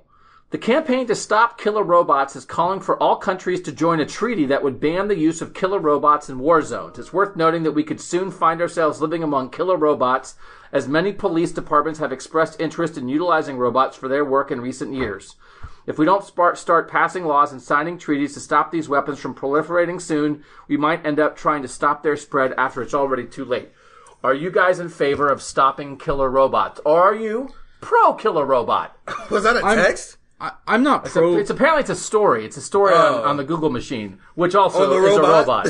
Yeah, exactly. And I'm not pro-killer robot, but I know we don't need more people. So if we can swap out some people for robots, I think we're better at the end of the day. I've seen the movie I, Robot. Are you was that an anti-person? Yeah. That was both anti-robot and anti-human simultaneously? It was anti proliferation of people, and it was kind of lukewarm on robots. Y'all people act like we all ain't seen I, Robot, man. I'm kind of neutral on robots. Is that the Will Smith one? Yes. I'm gonna be honest, here's my problem with, society today. And this goes further than just robots. This is with anything that, they say science is trying to do. There are movies for everything that has ever been thought of in the world that tell you why you should and should not do certain things. There are plenty of movies about why robots should not do people jobs where you have to constantly interact with people. And yet, we want to take these robots and make them do jobs that people should do where you have to interact with people. No! Don't do Siri is too far. I think Siri is Do you use Siri? Or do you boycott Siri? I don't use Siri. I don't do Siri or Alexa or any of that stuff. I would yell out the window at the guy on the street and say, "Hey, how do I get to Roosters?" No, I don't do the Hey Siri thing. Yeah, I use my thumbs and I type it in. Even now, I don't do the Hey Siri. I double tap so it comes up and I type it in. Why would you pay a company to bring a wiretap into your house? That's and what I'm saying. Run it 24 I was hours so a day? against you know how you can do the fingerprint to open your phone? Yeah. I hated that for a while. They have now forced me with my new phone to do the facial recognition. I hated it because I feel like all of this stuff is just ways for them to get documents on our information. I do feel like that if you aren't careful, the robots are going to get us. I mean, I like. Too many movies, either way. There's too many movies, man. I think you could go iRobot, but I think you could also go Weird Science, where you can build a hot robot girl and for your. That's wild. Does your fiance listen to this podcast? Yeah, that's wild, she doesn't. Man. She doesn't. I'm just saying. I'm still on the fence. I'm willing to let this play out. Okay, I like people too much for this. Nathan is Anti-robot, anti-human, pro-hot robot. Yeah. If you're a hot robot, you're good. No, I'm still neutral robot. I do think that the rationalization of let robots do things that humans don't want to do so humans can do things they want to do. Yeah, but after, it makes sense. But then, like, but it's a fine line. Yeah, there's a fine line because if you're really lazy, you don't want to do anything. I don't want. I mean, it's like one of the things. Like, I don't want. And we had a robot expert on a year and a half or 2 years ago. We did. Yeah. What? No, I had a professor from Ohio State who's an expert in robots. Wow. And the point he made, and it's funny how you think of it in your head. It's like I was gonna say, I don't want an army of robots fighting another nation's army of robots, right? Because that's too. It doesn't. It's too easy to have a war with no stakes, which makes it easier to have war, right? Yeah. Except, like he said, it's not about like a robot with arms and legs carrying a gun. It's drone warfare is robot warfare. Well, yeah, we already have that. Yeah, so I mean, like, but also a lot of people would tell you that drone warfare is problematic because it's too easy to fly in the sky with a model airplane like a video game and blow at up that point. somebody's house. Right. And there's not a cost, and it's not that you want more loss of life, but if there is that risk, it makes you think twice about things. So the thing I do worry about us stopping thinking twice about things because it's like, the robots will do it, and we'll robot ourselves into oblivion. Let's get back to recruiting. Can you call up the robot thing that ranks the recruits? Yeah. I would like a recruiting update and a rank of the bowl games from the 813. The Google thing was from the 614. Here's the thing that I want to do a little bit with the recruiting thing because I want to get back into it a little bit. Who are the guys that we are most intrigued by in this class? And this is a thing that people always are interested in, and most of the time it's just talk and it doesn't actually happen. Mm-hmm. Who are the guys that could contribute the fastest? Because clearly a year ago, this conversation was who could contribute the fastest? Garrett Wilson and Zach Harrison. Obviously, the 2 5-stars. Yeah. And they have contributed. I think if you pulled Garrett Wilson and Zach Harrison off this team, they'd still be 13-0. Yeah. Yes, I think that's true. So, and that's fine. And that's good. That's how you know you're a good team. Because if Zach Harrison and Garrett Wilson were at Indiana, they'd be Indiana's 2 best players right now. Yes. Samson James, who decommitted from Ohio State and was supposed to be their freshman running back this year, was running for 100 yards a game at the end of the year because he got on the field because they needed him on the field. So it's a good reminder. It's fun to talk about this stuff. But I usually say, and it's, people who have listened over the years know, I didn't like Michael Jordan starting as a true freshman because at Ohio State, a true freshman should not have to start on the offensive line. He did, A, because he was good, but B, because they messed up in recruiting with the guys I listed before and they needed him. So, let's each maybe name a guy or two, or we can go through 5 or 6 guys that we really want to just talk about a little bit, and then we'll try to think about who maybe fits a need for next season. Well, one of them that jumps out at me right away, I look at where is this team going to lose a lot of talent and where could it maybe need its top-ranked prospects to come in and play right away. And one of the guys that jumps out at me right away is Clark Phillips. I mean, they could lose all 3 of these corners to the NFL. And I don't know if it's trending in that direction. I mean, we know they're going to lose 2. We know they're going to lose Arnett. We know they're going to lose Okudah. And there's a good chance that they could lose Shaun Wade. Depending on, I think, maybe how he is right now physically and how much he gets to kind of. I'll tell you, the way Randy tweets sometimes, I'm like, man, Randy, it feels like he's going the way you're tweeting right now. I know. So that's one of the ways he's trending. So can they get somebody from this class? Because I know they've got some other corners that have stepped up this year and played in these spots. I think they've acquitted themselves fine, whether it's Sevyn Banks, Cam Brown, Amir Reed. These guys have come in and filled those spots and for the most part done well. In a couple of situations, I think they've really stood up. But if someone like Phillips can come in and be a frontline guy right away, that changes the complexion a lot. And to your point, I talked to Legend Cavazos about this, who's like, he's a safety in the recruiting process, but he's coming here to play cornerback and he's playing it this year in order to prepare for that. He is, from my understanding, no, not my understanding, he said this exactly. They are prepared to come in here and be starters if it's needed be. They're understanding. I mean, they think they are. Everybody says Yeah, that, obviously, but like what I mean is like they're understanding that there's a chance that they actually are going to be on the field as starters next year because it's going to be open season in that secondary. Maybe in a way that Zach Harrison wouldn't have thought that because he had. Chase Young came in as a top 10 national recruit and was the 5th guy in his room. But the difference, but the room was also, that's again, isn't depleted the way that the cornerbacks and the safeties are going to be depleted, which takes it also to the wide receiver room. Garrett Wilson and Chris Olave are the only returning guys who have played like legitimate roles. Jamison Williams might have a role next year. Jalen Gill might be the H-back next year. We'll see what happens with Jalen Harris, but they're bringing in 4 wide receivers as well. One of them is the number 1 wide receiver in the country. The other one is trending in a way that by the time this recruiting class is done, Jackson Smith-Njigba, he might be a 5-star guy. G. Scott Jr. is like playing like a 5-star guy. And Mookie Cooper, who's not playing right now because of some transfer reasons and he was ruled ineligible. He's an H-back for them as well. Those guys also have an opportunity where it may be open season to get a spot on the field next year. So those 2 spots especially are where Garrett Wilson got on the field because he was good enough, but if he wasn't good enough, oh well, it's perfectly fine. These guys might get on the field because they're good enough, but they're also going to need them to be on the field and be good enough to actually be on the field. It is. Do you expect Julian? How different do you think Julian Fleming's freshman year will unfold compared to Garrett Wilson's year? Again, keeping in mind that Garrett Wilson came in with Mack and Olave and Victor as veteran guys ahead of him. Well, I think he may just get more snaps. So we did, I think a couple of months ago, we kind of ran through like what the potential 2020 starting lineup could look like. And we said he'd rotate with Chris Olave. I think the difference between him and Garrett is going to be Garrett got to like work himself into this. Like he was in the rotation a little bit to start the season, but Austin Max, some injuries helped in the fact that he was playing well and him and being Victor were the rotating guys. But by week 10, he was, it was equal as far as the snaps between him and Ben Victor. I don't think Julian Fleming is going to have to be, he's not going to be able to just ease into it. They're going to need him to be a playmaker from them from day one. And I do think it just felt like sometimes with Garrett Wilson, you got the impression, the way that Ryan Day talked about him, that it's not negative, but he just needed to nail down the details a little bit. Yeah. That he's more like a big play guy. Maybe he wasn't blocking great. Maybe he wasn't always running the right routes. Mm-hmm. I don't know. You certainly have talked to Julian. I've talked to his coach. I actually haven't talked to Julian. Does it not seem that Julian might be a guy who has like every T crossed and I dotted when it comes to the details of the position? Yeah, and like some of that is their offenses. Like Garrett, obviously, like he was in Texas where like they're slinging the ball all over the place. We see that with Jackson right now while he's putting up these ridiculous numbers.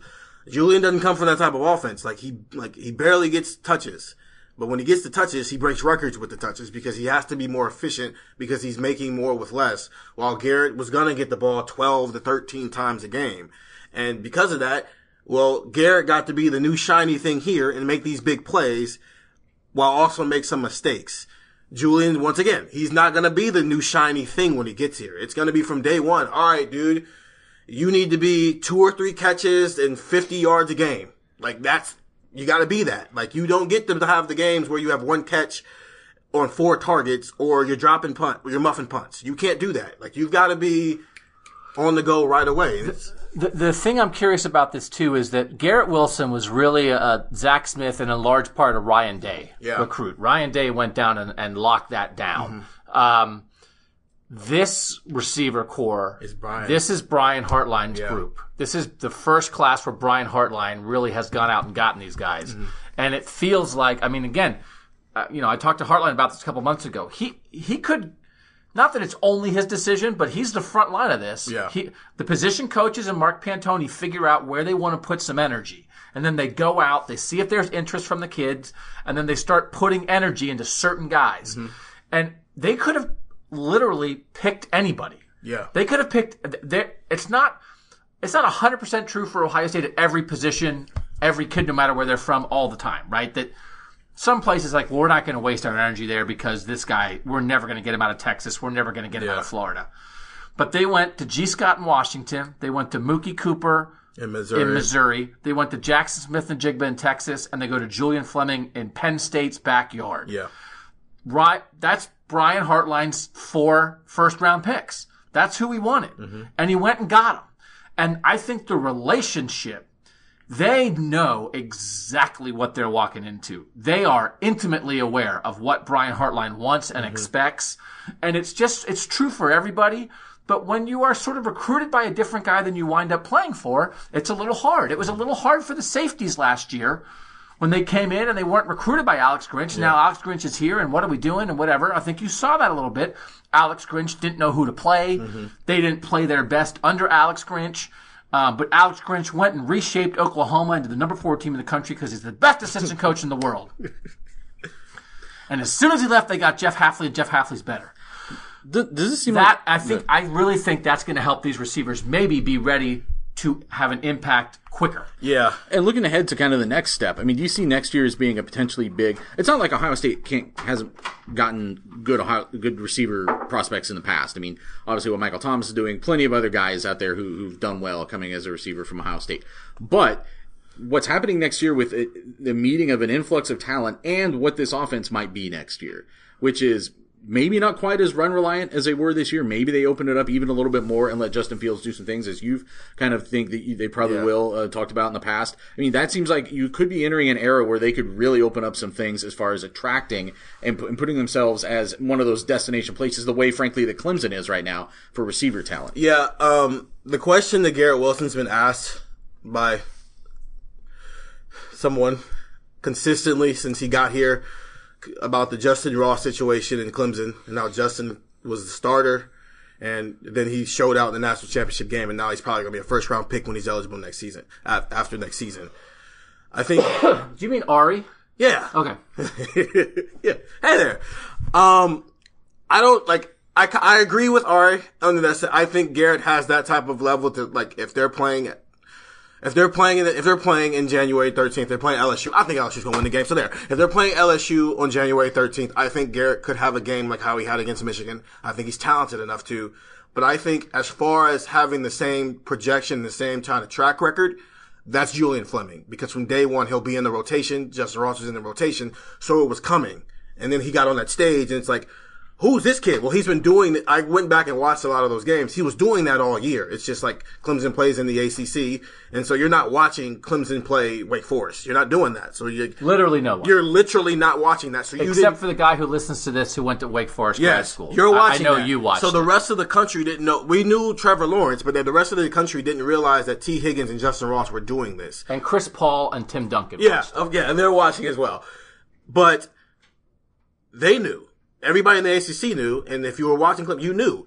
Well, it's going to be the same thing where I think all year long, we're going to know. As people who are with this team every day, we're going to know Julian Fleming's been doing this. But if they're playing for a national championship game and Julian Fleming has 5 catches for 110 yards and a touchdown, the rest of the country is going to go, who is this kid?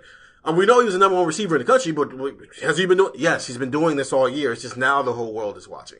All right, we'll take another quick break. We're going to drop Chase's quick little interview in here, and then we'll be back with the final round of questions here on Buckeye Talk. Joined on Buckeye Talk by one of my favorites. Maybe my favorite. Maybe my favorite listener.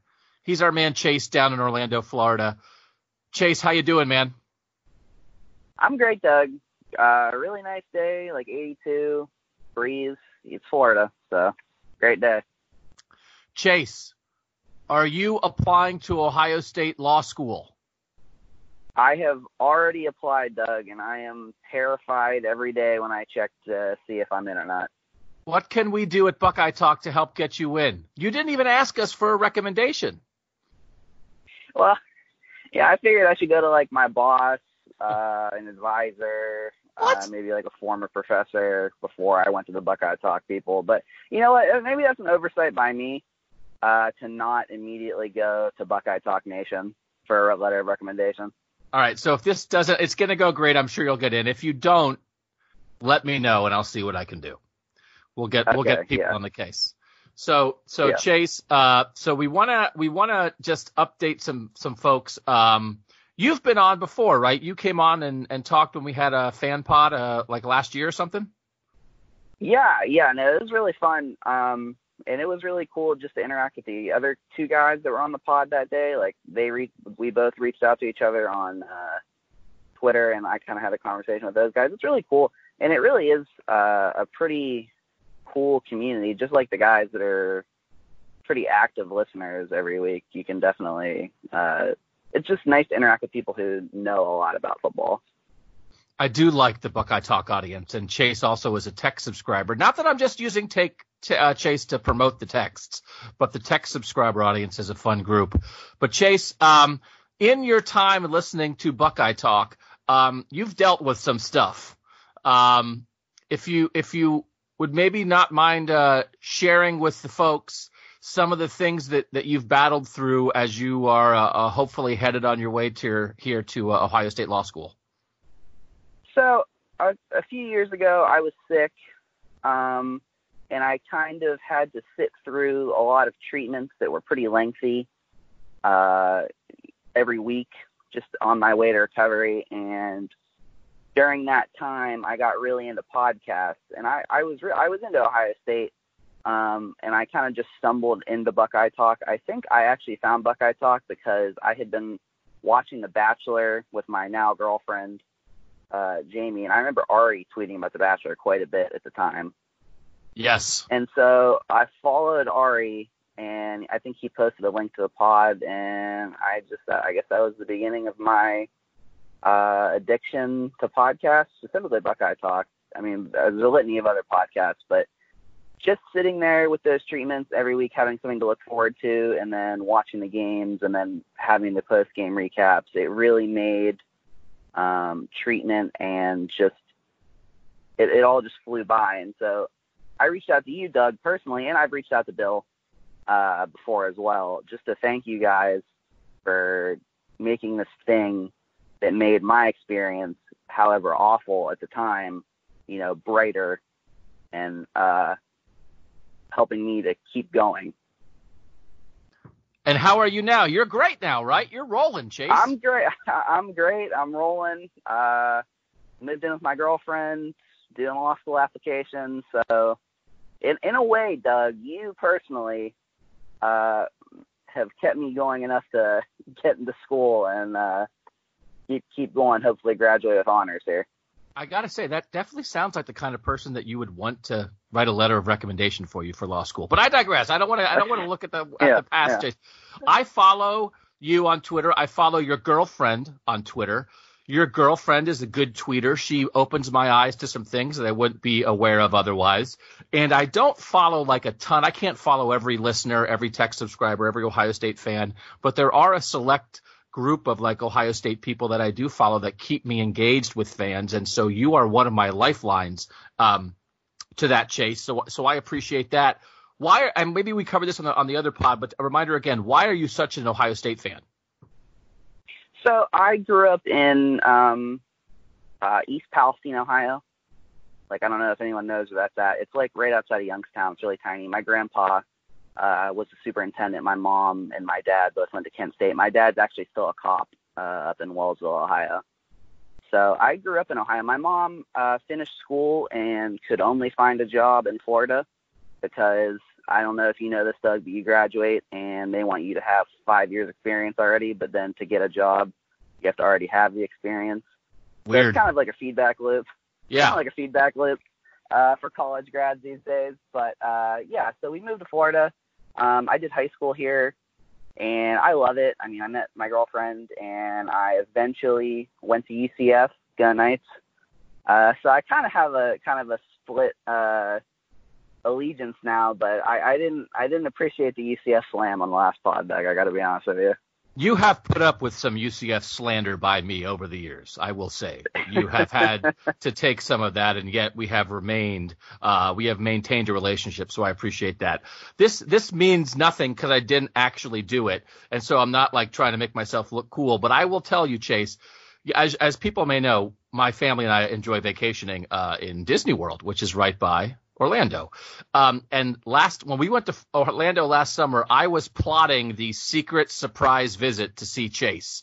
I was like going to rent a car and like get your address from your girlfriend and like sneak over and just like knock on your door one day. And then it didn't work out and I didn't, but I, as people say, isn't it the thought that counts? I thought about showing up and surprising you. So maybe I'll do that next time I'm in Disney, although you might be in Columbus by then. What kind of lawyer do you want to be? Well, right now I do family law, which is basically divorces, that kind of stuff. It's not that fun. I don't really enjoy it that much. Don't tell my boss I'm saying this. But I have really been considering lately, like tax law, that kind of stuff. I actually applied for an internship a few weeks ago with the Orlando Magic in their salary cap analysis department. Wow, So how about that? That's something. Yeah, so that's something that I could potentially maybe open some doors after law school. You're not allowed to work in your first year of law school. A lot of people don't know this. You're physically, like, the American Bar Association does not allow you to work in your first year of law school. Wow, it sounds like you're a college athlete. Yeah.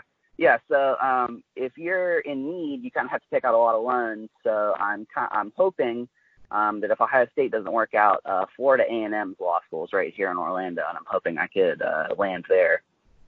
Well, be careful with those loans, Chase, because if you don't take them out the right way, you might get suspended for 2 games. So be careful. That's true. No, that's very true. Chase, what do you think about the Buckeyes heading here to the semifinal against Clemson? Are you filled with worry about the Mighty Tigers, or are you feeling pretty good about Ohio State? So I'm just a ball of anxiety every game. My friends all down here are they don't have allegiances to Ohio State or Michigan or any of those teams. Like I have a friend who's a Notre Dame fan, and like a friend who's a Florida State fan. So they kind of see things from a perspective I don't see. And so, like, heading into the Michigan game, you talked about this on the podcast, a lot of stuff was intangibly at least pointing towards Michigan. So every year I'm this ball of anxiety. I'm talking to my friends. I'm like, oh, I'm worried. Like, maybe this is the year finally. And my friend's like, you're an idiot. He's like, have you seen how much their defensive linemen weigh? He's like, Have you seen how much Ohio State's O-linemen weigh?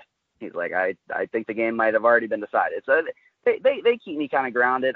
I'm obviously terrified of Clemson and Dabo and their wide receiver core, even though I know in my head that Ohio State has probably the best corner in the country and also maybe like the best defensive end that they've ever had at a school where they also had Nick and Joey Bosa.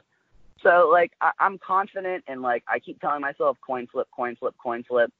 So I'm trying to keep positive. I follow a lot of Ohio State accounts on Twitter just to see metrics and keep people, like, hopefully people are positive. I'm just so scared of T. Higgins. Like, I'm just so scared of T. Higgins. Yeah, it's as I tried to write when they announced the playoff thing, Ohio State's good enough that you shouldn't be scared of anybody, but Clemson's really good. And it just is like, if Ohio State had stayed at number 1 and gotten Oklahoma, obviously this would have been easier.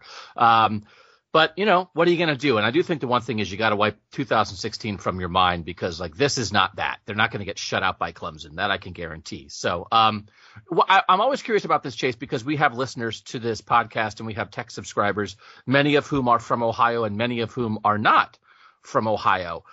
Is it more fun, less fun? What's it like when you are following Ohio State from afar? Do you kind of wish sometimes you were in Ohio surrounded by Buckeye fans, or is it kind of nice to be kind of out on your own and planting the Ohio State flag? I think you've talked about this before, especially I think right after your trip to Disney. Like, you see people in Ohio stuff out, and I don't know if it's an Ohio thing that people specifically wear Ohio gear out when they're in public, but it's kind of nice here because, like, yeah, like you get people that say like boo or whatever when you walk by and you're in an Ohio State shirt, but then you'll see someone in an Ohio State hat on campus or out or at Disney or whatever, and it is a talking point. I've had so many people come up to me when I'm in an Ohio State shirt or hat or whatever, and they say, oh, like, are you an Ohio State fan? Are you from Ohio? The amount of people from Cleveland and Youngstown in, like, Central and Southwest Florida is bananas. Like, I don't know how they, like, it's to the point where you don't even know how there's people left in Ohio because there are just so many in Florida. Like, Florida is a lot like Ohio and New York, like part 2. Like, it's just transplants from Ohio and Pennsylvania and New York. In South Florida, it's like this weird amalgamation melting pot of people from up north. So it is cool to have that and, like, meet up with those people. Because, like, if I go to Ohio and I'm visiting my dad or my grandparents or whatever and I'm wearing an Ohio State shirt, that's whatever. Like, you see that 100 times a day. But, like, here, it's cool because you're out and then you see someone and you're like, that guy and I have something in common already. I've made a lot of friends in college just that are transfers from Ohio or anything like that. because I'm wearing a shirt or a hat. It's good to hear there are so many Ohio people in Central Florida, because in about 10 years, I'm going to be one of them. So save me a spot down there, Chase. Maybe you can take my house and I'll take your place. Well, listen, when we get done here, I'm going to go tweet at the Ohio State Law School and tell them to let our man Chase into law school. It would be good for you and good for the world. So best of luck with that. Keep us posted. Glad you are rolling along. Thanks for listening, and it'll be all right. I think this is going to be a tough one.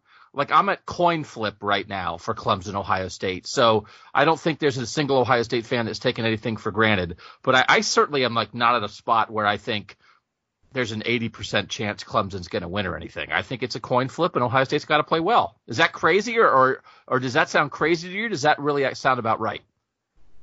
Well, I've talked myself up to coin flip. Like, I started, it was probably more like 65-35 Clemson, 60-40 Clemson. But that's just the pessimist in me constantly about anything that has to do with Ohio State. I mean, I'm a Browns, Indians, Cavs fan, so Ohio State is this bright shining light in my life. But it's hard to keep the negativity from my other fandoms from creeping in to my Ohio State fandom. Because when you're a Browns fan, it's oh, well, whatever can go wrong is definitely 100% going to go wrong. So it's hard to keep that away from Ohio State when Ohio State really is this bulletproof thing most of the time. So it's hard when you watch them play Michigan and J.K. Dobbins dribbles the football to himself, and then you'll go on Sunday and you'll watch the Browns, and a tipped ball will fly 20 yards to a defender somehow. It's kind of just this opposite thing in my life, where it's I'm so happy on Saturdays, and then Sundays oh, here we go again. Yes, I think there are many, many people listening who can also relate to that. Well, Chase, you are the bright shining light in our podcast. So thanks for the time. Thanks for your loyalty. And we'll be in touch down the line. But yeah, keep us posted on law school, and best of luck. We'll all be crossing our fingers and rooting for the right result there. Yeah, thanks so much, Doug. I really appreciate it. Thanks again. All right, back on Buckeye Talk. Look for a story Thursday morning.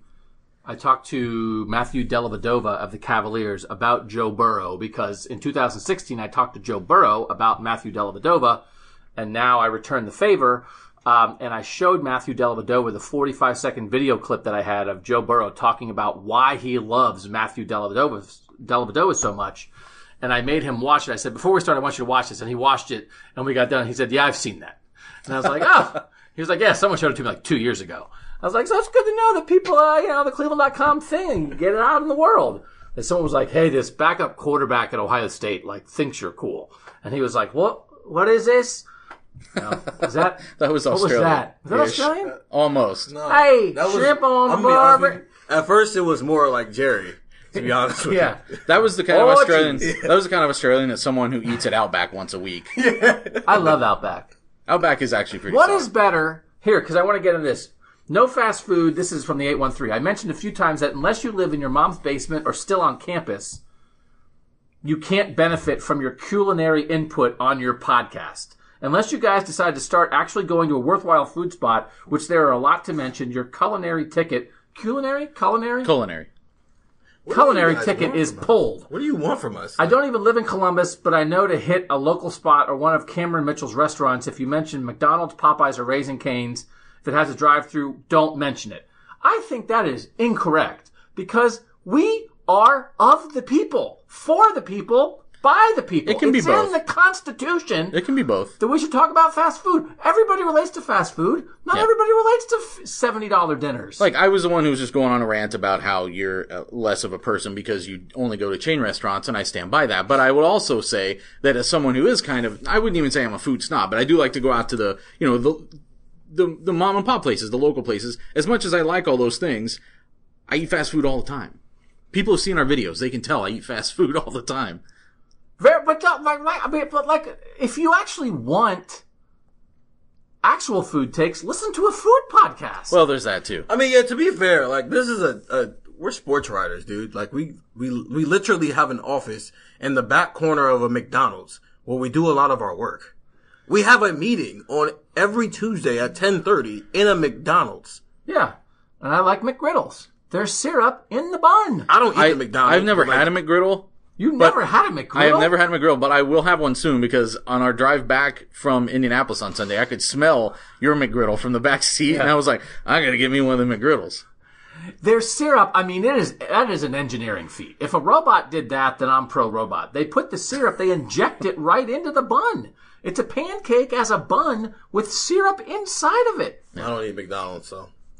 Do you eat McDonald's? Because my kids don't eat McDonald's because they don't like it. Do you think it doesn't taste good? Are you just like not kind of like, it doesn't do good things to my body? It's just not good. Greasy? Yeah, it's too greasy. Good fries. Have you ever listened to the Malcolm Gladwell podcast about the fries? That was a fascinating episode about the fries.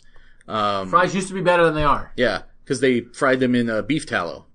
Yeah, and then they messed it up. See, That's real food analysis. This is just a bunch of sports writers. How effectively can Ohio State's, from the 614, can Ohio State's wide receiver recruiting be used against them in running back recruiting? Quote, with all these receivers, how many carries do you think Ohio State's starting running back will get?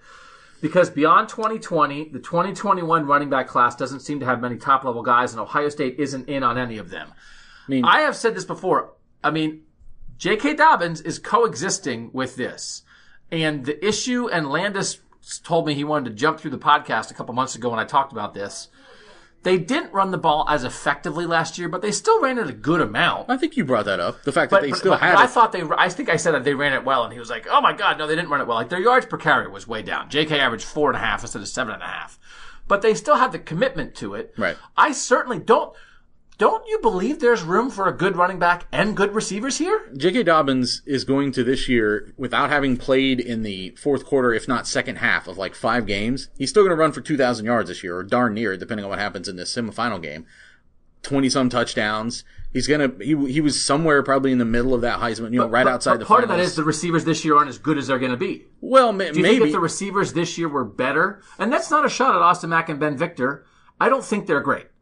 I think Chris Olave's good. I think KJ Hill is really solid. They don't have an All-American receiver. But I guess what I'm saying is, like, they can still, they've shown that they can produce running back production in this offense, in a Ryan Day offense. I mean, they've done it. And on top of that, you got Master T running for another 700 some yards. I mean, they clearly did that on the ground. Now, I understand what you're saying, that will people use it against them if they're bringing in all this talent? But they had all this talent last year also when Ryan Day was the offensive coordinator. And they had it. The reason they threw the ball more was because of who they had at quarterback and what the rest of that team was. Not so much that they had some aversion to running the ball. So here's the point I'm going to make. J.K. Dobbins carried the ball 230 times last year, and he was splitting carries with Mike Weber the entire year. He's at 283 so far this year. And, he sat some games, but they've also force-fed him the ball in the first half because they knew he was going to be sitting in some of these games. But that's been even a more recent thing, I would say. Correct. But still, he's at 283 carries this season. He's fourth in the nation in carries. Fourth in the nation in carries. Last year, he had 230 carries, and he was splitting them. I don't think they're going to do that again. The whole splitting two backs again, on top of the fact that Dwayne Haskins is throwing the ball 40 times again. Well, I think they'll do it if they think they have 2 good backs. Yeah, I think that'll depend on the roster at the time. And I think if they're gonna I think that's gonna hurt their recruiting though. I don't know if they're gonna get if they're trying to get a 5-star running back, I think that running back wants all the carries. I don't think it wants to be splitting it with another 5-star running back. But, I mean, this is the hard thing about discussions like this, and it's a balance for everybody. You can't devise your current game plan to win the game Saturday based around what a recruit's going to think about it. No. Yeah. So if you think, and here's the thing, and we can talk about this because we'll bring the theoretical into the real world thing. Let's assume Dobbins is gone. I'm not expecting Master Teague to be the workhorse 20 carry a game back next year. I think it will be Teague, I think it's gonna be some Marcus Crowley, maybe. Now I don't think there's room. I mean, we can talk about a lot of stuff. Mayan Williams is going to be in here. Steel Chambers. They're not going to have 4 guys. They're not going to say, well, every 4th series you're in. But as good as Master Teague has been, I don't know that he's the automatic number 1 guy next year. I don't think he's as good as J.K. Dobbins, and that is not a slam on Master Teague. No. But if he's not as good as J.K. Dobbins, then don't they have? And Marcus Crowley's pretty good. I think they throw it.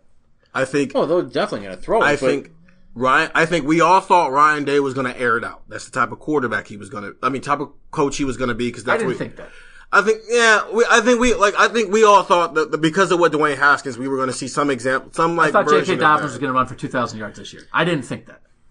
That's true. He did. That's true. Okay, fine. The majority of people thought that what we saw last year is the type of offense Ryan Day was going to run, but also with J.K. Dobbins not having to split carries.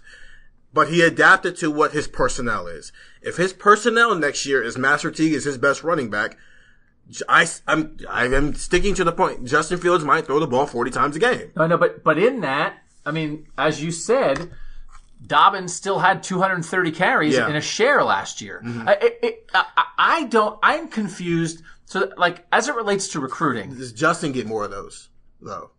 Maybe. That's Justin has run it a little less this year than I expected. How much of what Jalen Hurts is I don't think Justin will run for 1,200. Not to that extreme, but what fraction of that is an ideal situation that we see with Justin Fields next year? Well, but I also think we're trying to take what's happened this year and apply it to each successive year, or what we think is coming in as a recruiting class, and apply it. And I guess that's part of what we do. But if we'd done that last year and applied it to this year, we would have been 180 degrees wrong, as you're just saying.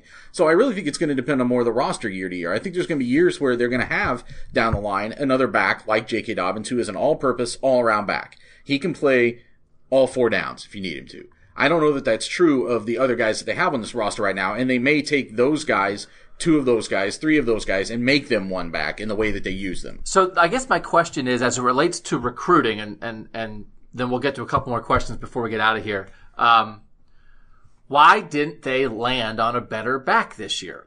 I am surprised that it worked out this way, and it's not a shot at anybody, but nobody's plan is to flip the Iowa State recruit a month before signing day. Yeah. That is not anybody's plan.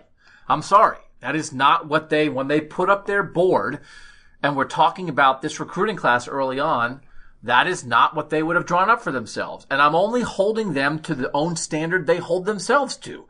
Because they have Paris Johnson, and they have Julian Fleming, and they have Clark Phillips, and they have Luke Whippler, and they have outstanding frickin' dudes, and they wound up at running back getting somebody that they had to flip away from the 5th best team in the Big 12.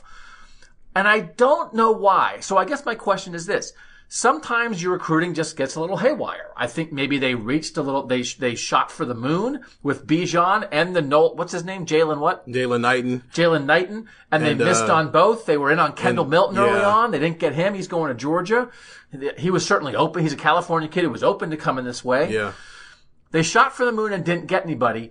So did they not get those guys because there's something about the offense, like this theory, hey, this is a throwing offense, the running back's not going to get his carries? Or did they just miss because you miss sometimes? Because nobody's perfect in recruiting, and that down the line, they absolutely should be able and will be able to get a 5-star back into this offense. I think it's a combination of both. I think, this is just I think some of these running backs saw what happened in 2018 and saw the lack of success running the ball, and attributed some of that to Dwayne Haskins wasn't a great runner, so he wasn't a threat, so you couldn't run the read option stuff. You had to do a lot more RPO stuff than they've had to do this year. But I think the lack of success running the football combined with they just missed is I think the key element of why they don't have a 4 or 5-star running back in this class. I tend to lean more towards it. It's just one of those things that happens in recruiting sometimes. And I'm probably not surprised anyone to find out that I'm not a huge fan of the term miss when it comes to talking about recruiting, because each of these decisions is an individual decision that this person is making. So, when you go to buy a car and you buy a Ford instead of Toyota, I don't know that Toyota missed. You just decided you liked the Ford better, and they were one time my parents we had an old station wagon, and they dropped me off at my Little League game. And for batting practice, and by the time they came back to watch the game, they had a new van. They had bought a new car in 30 minutes. And it was a silver Toyota that didn't have a front, and it was made of tin foil, you sat on the engine. There wasn't how the motor's in the front of a van. It if you go Google Toyota vans of the 80s. It was silver with a maroon stripe. You sat on the engine. I have that bookmark. It had no center of gravity. If you got we're on a highway where it was windy, it felt like you were going to blow off the road. And one time my dad was driving to work and he hit an ice patch and he spun into a ditch. So that Toyota was a miss. Right. Continue.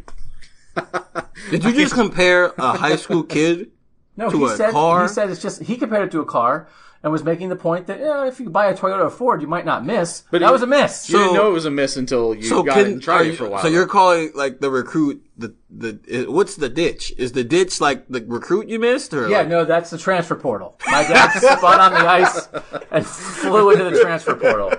I'm just saying that it's not like you have this capital that you're using to buy these commodities. It's a much more nuanced situation than that. So I think there's just once in a while, like you said, you shoot, you miss. You are supposed to have a contingency plan, and maybe in certain years your contingency plan looks up front less attractive than other contingency plans. Yeah, but it just means they're gonna have to rely on the people that they have already in their program a little bit more. And if you're developing talent, that should help fill that gap. Yeah, but these kids aren't idiots though. Like Kendall Milton Whitsamore, that's like had NFL level running backs year after year after year in Georgia. Well, that's my point. Yeah. Okay. Cause it's like, that's why I say it's a combination of they did dismiss, but also they saw the lack of success running last year. Well, I don't know that, I think is it a lack of success by Ohio State or more that they saw a place that was churning out NFL running backs? I don't know that those two things are attached. I think you may just look the same way somebody could be recruited by Ohio State. If you're a defensive end, you're being recruited by Ohio State and you're from Texas, you're being recruited by Texas, and you decide, I think I'm an NFL defensive end. Everyone's telling me I'm going to be an NFL defensive end. So as much as I really like Texas and like them a lot, and it would be a fine place I could go have a good career, I'm going to go hang out with Larry Johnson for 3 years and go make $1 billion. Right, but defensive ends in Texas also don't have the success that Ohio State's defensive ends have. That's exactly what I just said. Right, and that's like why I say it's both. So he's saying, but you're saying Ohio State can lure defensive ends like that because they have a track record, and maybe at running back they're not there. Maybe not there, but I also think that this year, okay, so 2020 didn't go the way that they wanted, but now, how are they going out and pitching running backs for 2021, 2022? And you look at what J.K. Dobbins did this year. I think that's going to be a selling point. That's my point. Like, last year they couldn't go look at what J.K. Dobbins did this year. But I will say, so in 2018, Ohio State ranked 76 in the country in rushing average at 4.21. Now that includes quarterback and stuff. But 76, 4.21.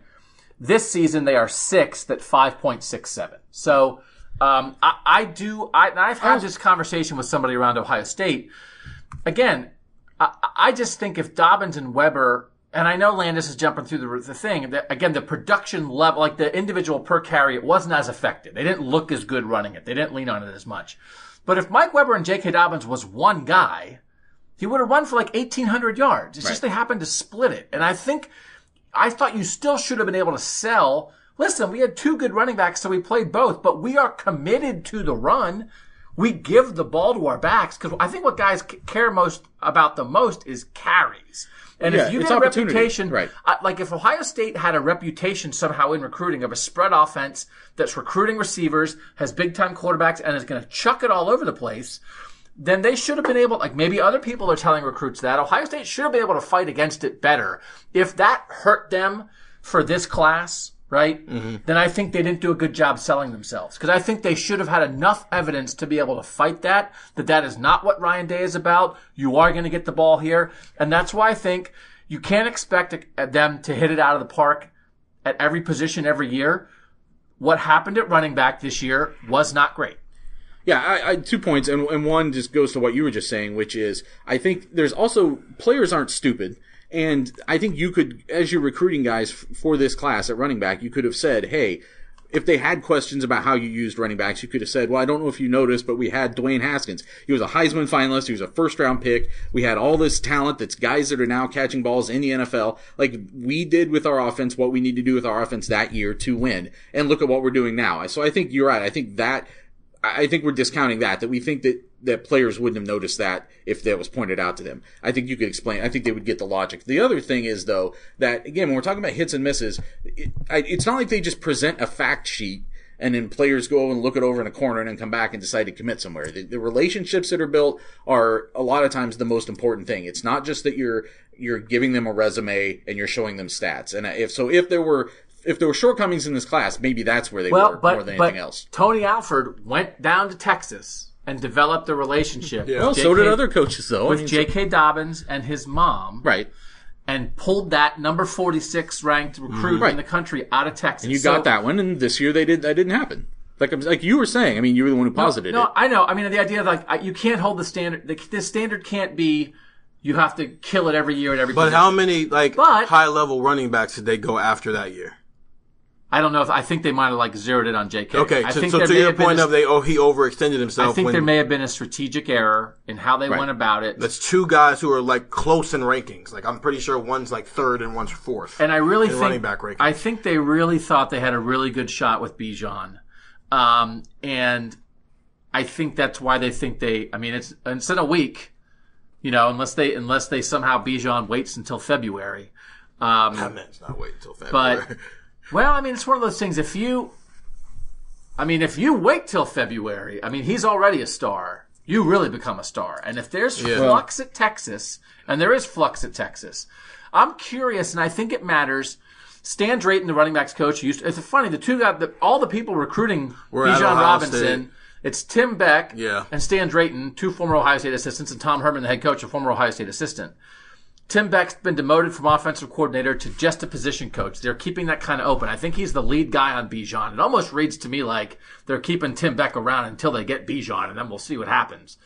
I think he could. This is not information at all.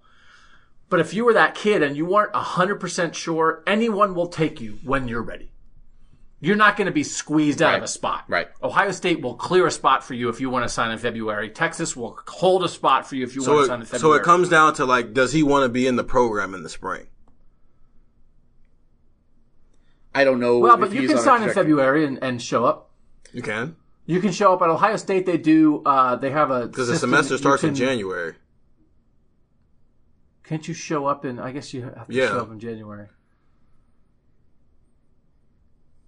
It may be different for grad transfers too. I've seen situations where grad transfers. No, you're right. But that's people who are already there in college though. It's a little different when you're coming out of high school. Right.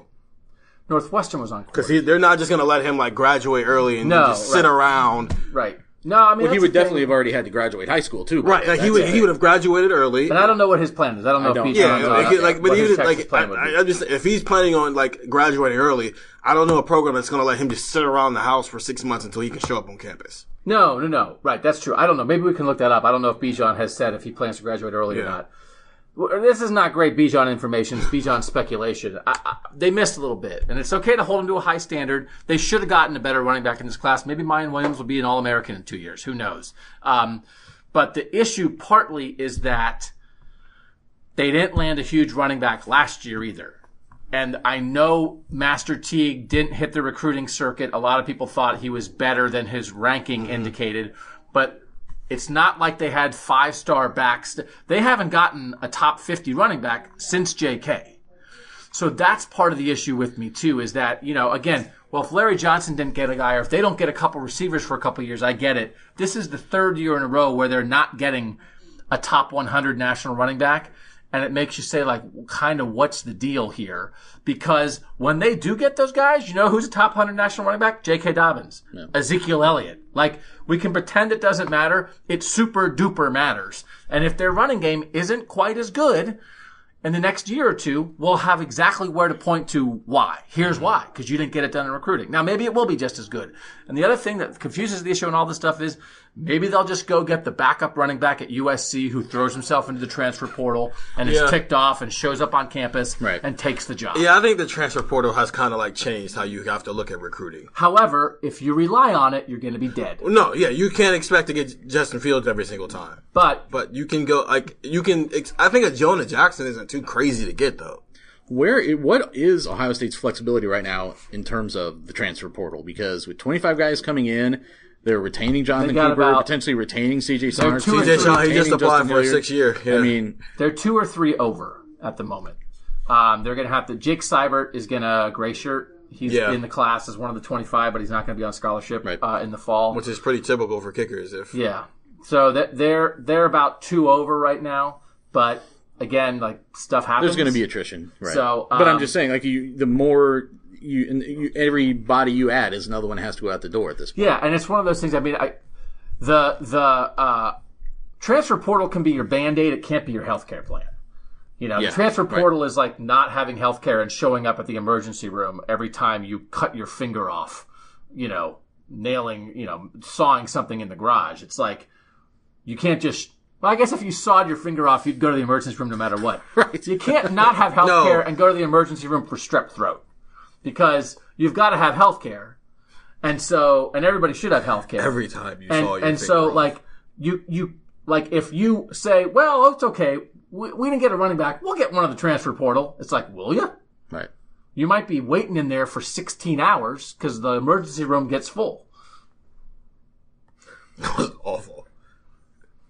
Everybody should have health care. Is that so wrong? Because everyone should have health care. The better analogy is... It's a human right. I don't want to get political. The better analogy is you may not get seen by the doctor that day because the line's too long. So you might not get seen by the kid sitting in the transfer portal. So you may not end up with somebody out of the transfer portal. You might just... Who asked that one? They asked, what's it like being in that portal? That was a bad analogy. Yeah. Is it scary? Sparkly in there? Yeah. Do you think there's a chance Chris Olave is the third or even fourth best receiver on the team next year, with 2 5-stars and 2 high 4-star freshmen coming in? Talented. And Garrett Wilson possibly passing him up from the 317. Talented, yes, but like just best, no, just because he's a third-year guy with experience. But like if we're just talking raw talent, probably. Yeah, I think his veteran situation is going to help him a lot. Yeah. These guys are going to probably, as talented as they might be from day one, there is an adjustment period that you have to get through. And I think the connection that he and Fields have is there, and it's legitimate, and we've seen it multiple times this year. And I think they'll be able to do some really interesting things with him next year, especially depending on how much they roll guys next year. There were still times this year late in the season where, Austin Mack's getting a lot of reps ahead of Chris Olave, and I kind of was like, why? Because they roll. Yeah, so I mean, it could, if his reps jump next year, if his snaps jump next year, his production's going to jump too. He's already really productive. I don't think they're going to move away from rolling. Actually, Olave played more than they rolled him a little less as the season went on. But Mac also Mac got hurt. Since you've been here, Doug, I want to ask, is a better comparison for what he could be next year is a better version of Johnny Dixon, where like he wasn't the most talented guy, but he was reliable, or Devin Smith, where like I think Chris Olave is remarkably talented.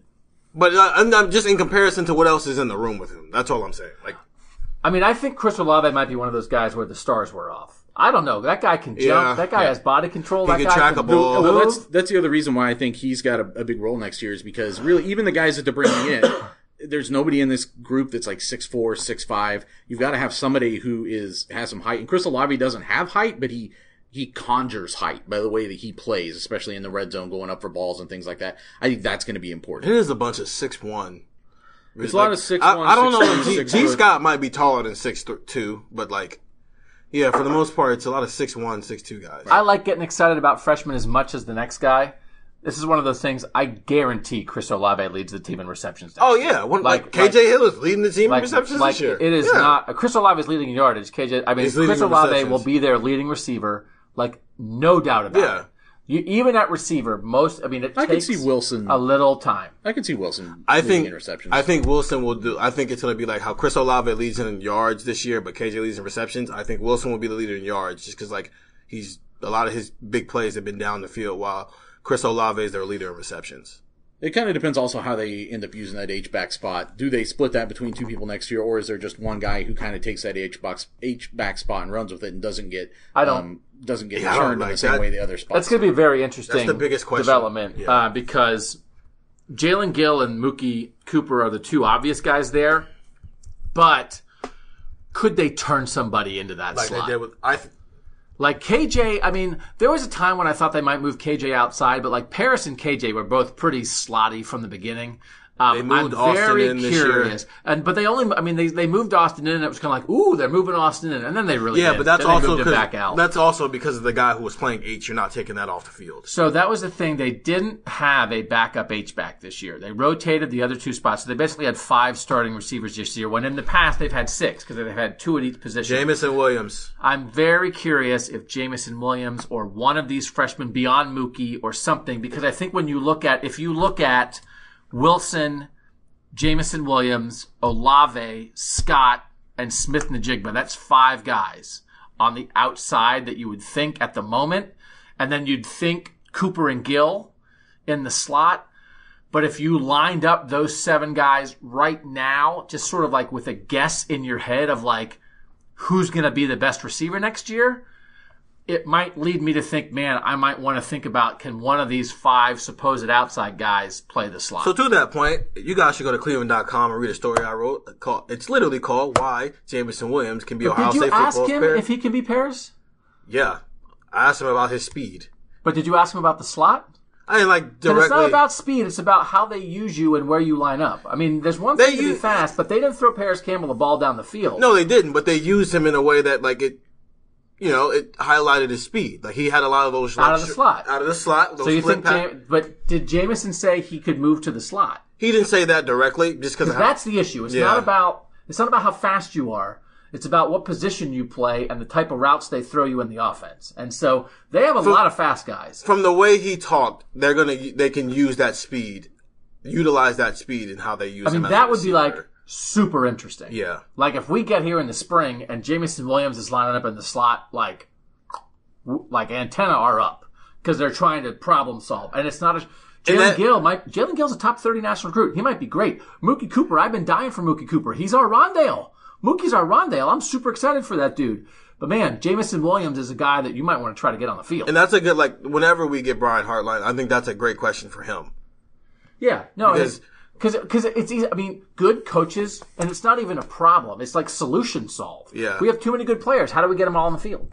It's the same thing about moving linebackers around or moving safeties to corner or corners to safety or lining up Baron Browning as a rush end sometimes. Get your best guys on the field.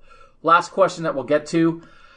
We're starting this for the tech subscribers. I'm finally going to start it this week for real. We're going to do extra Hey Dougs that only tech subscribers get. So if you hadn't signed up for the text, sign up now. You're going to start getting more bonus content until this season is over.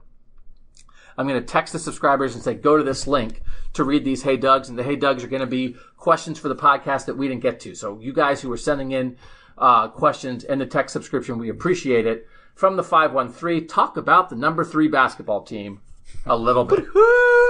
Okay, so they might be number 1 by Monday because Louisville lost last night. So I've been thinking, Maryland lost, and Maryland lost as well. But Maryland didn't like that. I'm not surprised by that. They really haven't had the best schedule in the world. So if they played anybody good, they might lose. Right now, Ohio State's like schedule has kind of worked out the same way that like the football team schedule has been, where like there are some teams in their non-conference schedule that we thought would be better than they are. And there are some teams in Ohio State football schedule where like people thought they were going to be better than they are, and Ohio State wiped the floor with them. North Carolina is a one-man show. Villanova, their offense is just not clicking right now. In Nebraska, people thought they would be a top 15 team this year, and they just have not been that. Michigan State kind of fell off the map after a little bit of time. And so Ohio State's football, the end of their schedule was where all the hard games were. Well, the end of their schedule, the equivalent of that for the basketball team is the conference schedule. And right now, Michigan State's like falling in the rankings, but they've also played probably one of the toughest schedules in the entire college basketball. So like, that's to be expected. But this team can guard, man, and Caleb Wesson they utilize him in so many different ways where like he had 28 and 10 against Penn State, but he's also had games where he's had like 12 points, 7 rebounds, and like 4 assists. So they can, like him losing all that weight has really helped the ways that they can use him. Kyle Young has been very, very efficient. CJ Walker has been a drop in from the heavens of above as far as an improvement in point guard play. And then DJ Carton wasn't that great against North Carolina, but he's been fantastic this season. But Dwayne Washington's improvement in shooting the 3-point shot has been, like, they couldn't shoot last year. And right now he's been their shooter and he's knocking down shots at a ridiculous rate. We talked a lot about with the Ohio State football team this season, and one of their greatest strengths is a lack of flaws. What's the glaring flaw for this team, or is there no glaring flaw? It's hard right now. It's hard to tell right now because nobody shot the ball well against them. So they haven't necessarily had to play in a game. And I know that's not like a real flaw, but when everybody's shooting less than 40% against you, your offense kind of flows freely. So I want to see what happens the first time somebody shoots a decent percentage and they've got to play some half-court basketball and they do a good job of taking away Caleb Wesson. There are 351 Division I basketball teams. Guess how many teams are undefeated? 6. 5. Who lost last night? Somebody else lost last night then. Unless I counted wrong. Duquesne, Liberty, San Diego State, Auburn, and Ohio State. Yeah. Yeah, that's right. So, of those teams, who should be ranked the highest? I mean, Ohio State is. Ohio State's beaten 2 teams who are ranked in the top 10. So they really might be number 1. They literally might be number 1. Well, they didn't just beat them; they smacked them around. They wiped the floor with them, and one of them they did it in their own gym. What should Ohio State fans be waiting for, like the other shoe to drop of like, they're not this good. They're just on a good run. They're not this good. Or is this legit? Because I remember whatever year it was. I think it was the Final Four year. Was it 10 or 9? Jared's second year? Maybe they were like 24-0. Like is that what we could be talking about? Yeah, because it's not like they're just shooting the ball like 60% every single game. They've had some games where they haven't shot it well at all either. It's their defense that's winning them games. Like I said, one team has shot 40%, and that was Penn State, and they pulled away in that game as well. And Caleb Weston had 28-10. So, yeah, if they're going to defend like this all year, then yeah, they're going to be 24-0 before you know it. So yeah, that's not a crazy concept because they're getting it done on the defensive end. Okay, it was Jared's first year. The year they were probably the best team in the country and should have won the national championship and lost to Kentucky in the Sweet 16. They started off 24-0 and they didn't lose until February 12th. So, this team, when will this team lose? This team's first loss will be... When do they play Michigan State? January 19th. I just made that up. Go ahead. I'll look it up. I think it's late as far as when they played. It's very late. Yeah. I think whoever they play first between Michigan and Michigan State, I think one of those 2 games will be their first loss. I think that's a real possibility at this point. They play... Good golly. They play Michigan at Michigan on February 4th. Mm-hmm. And they play home against Michigan on March 1st. Is this one of these things again?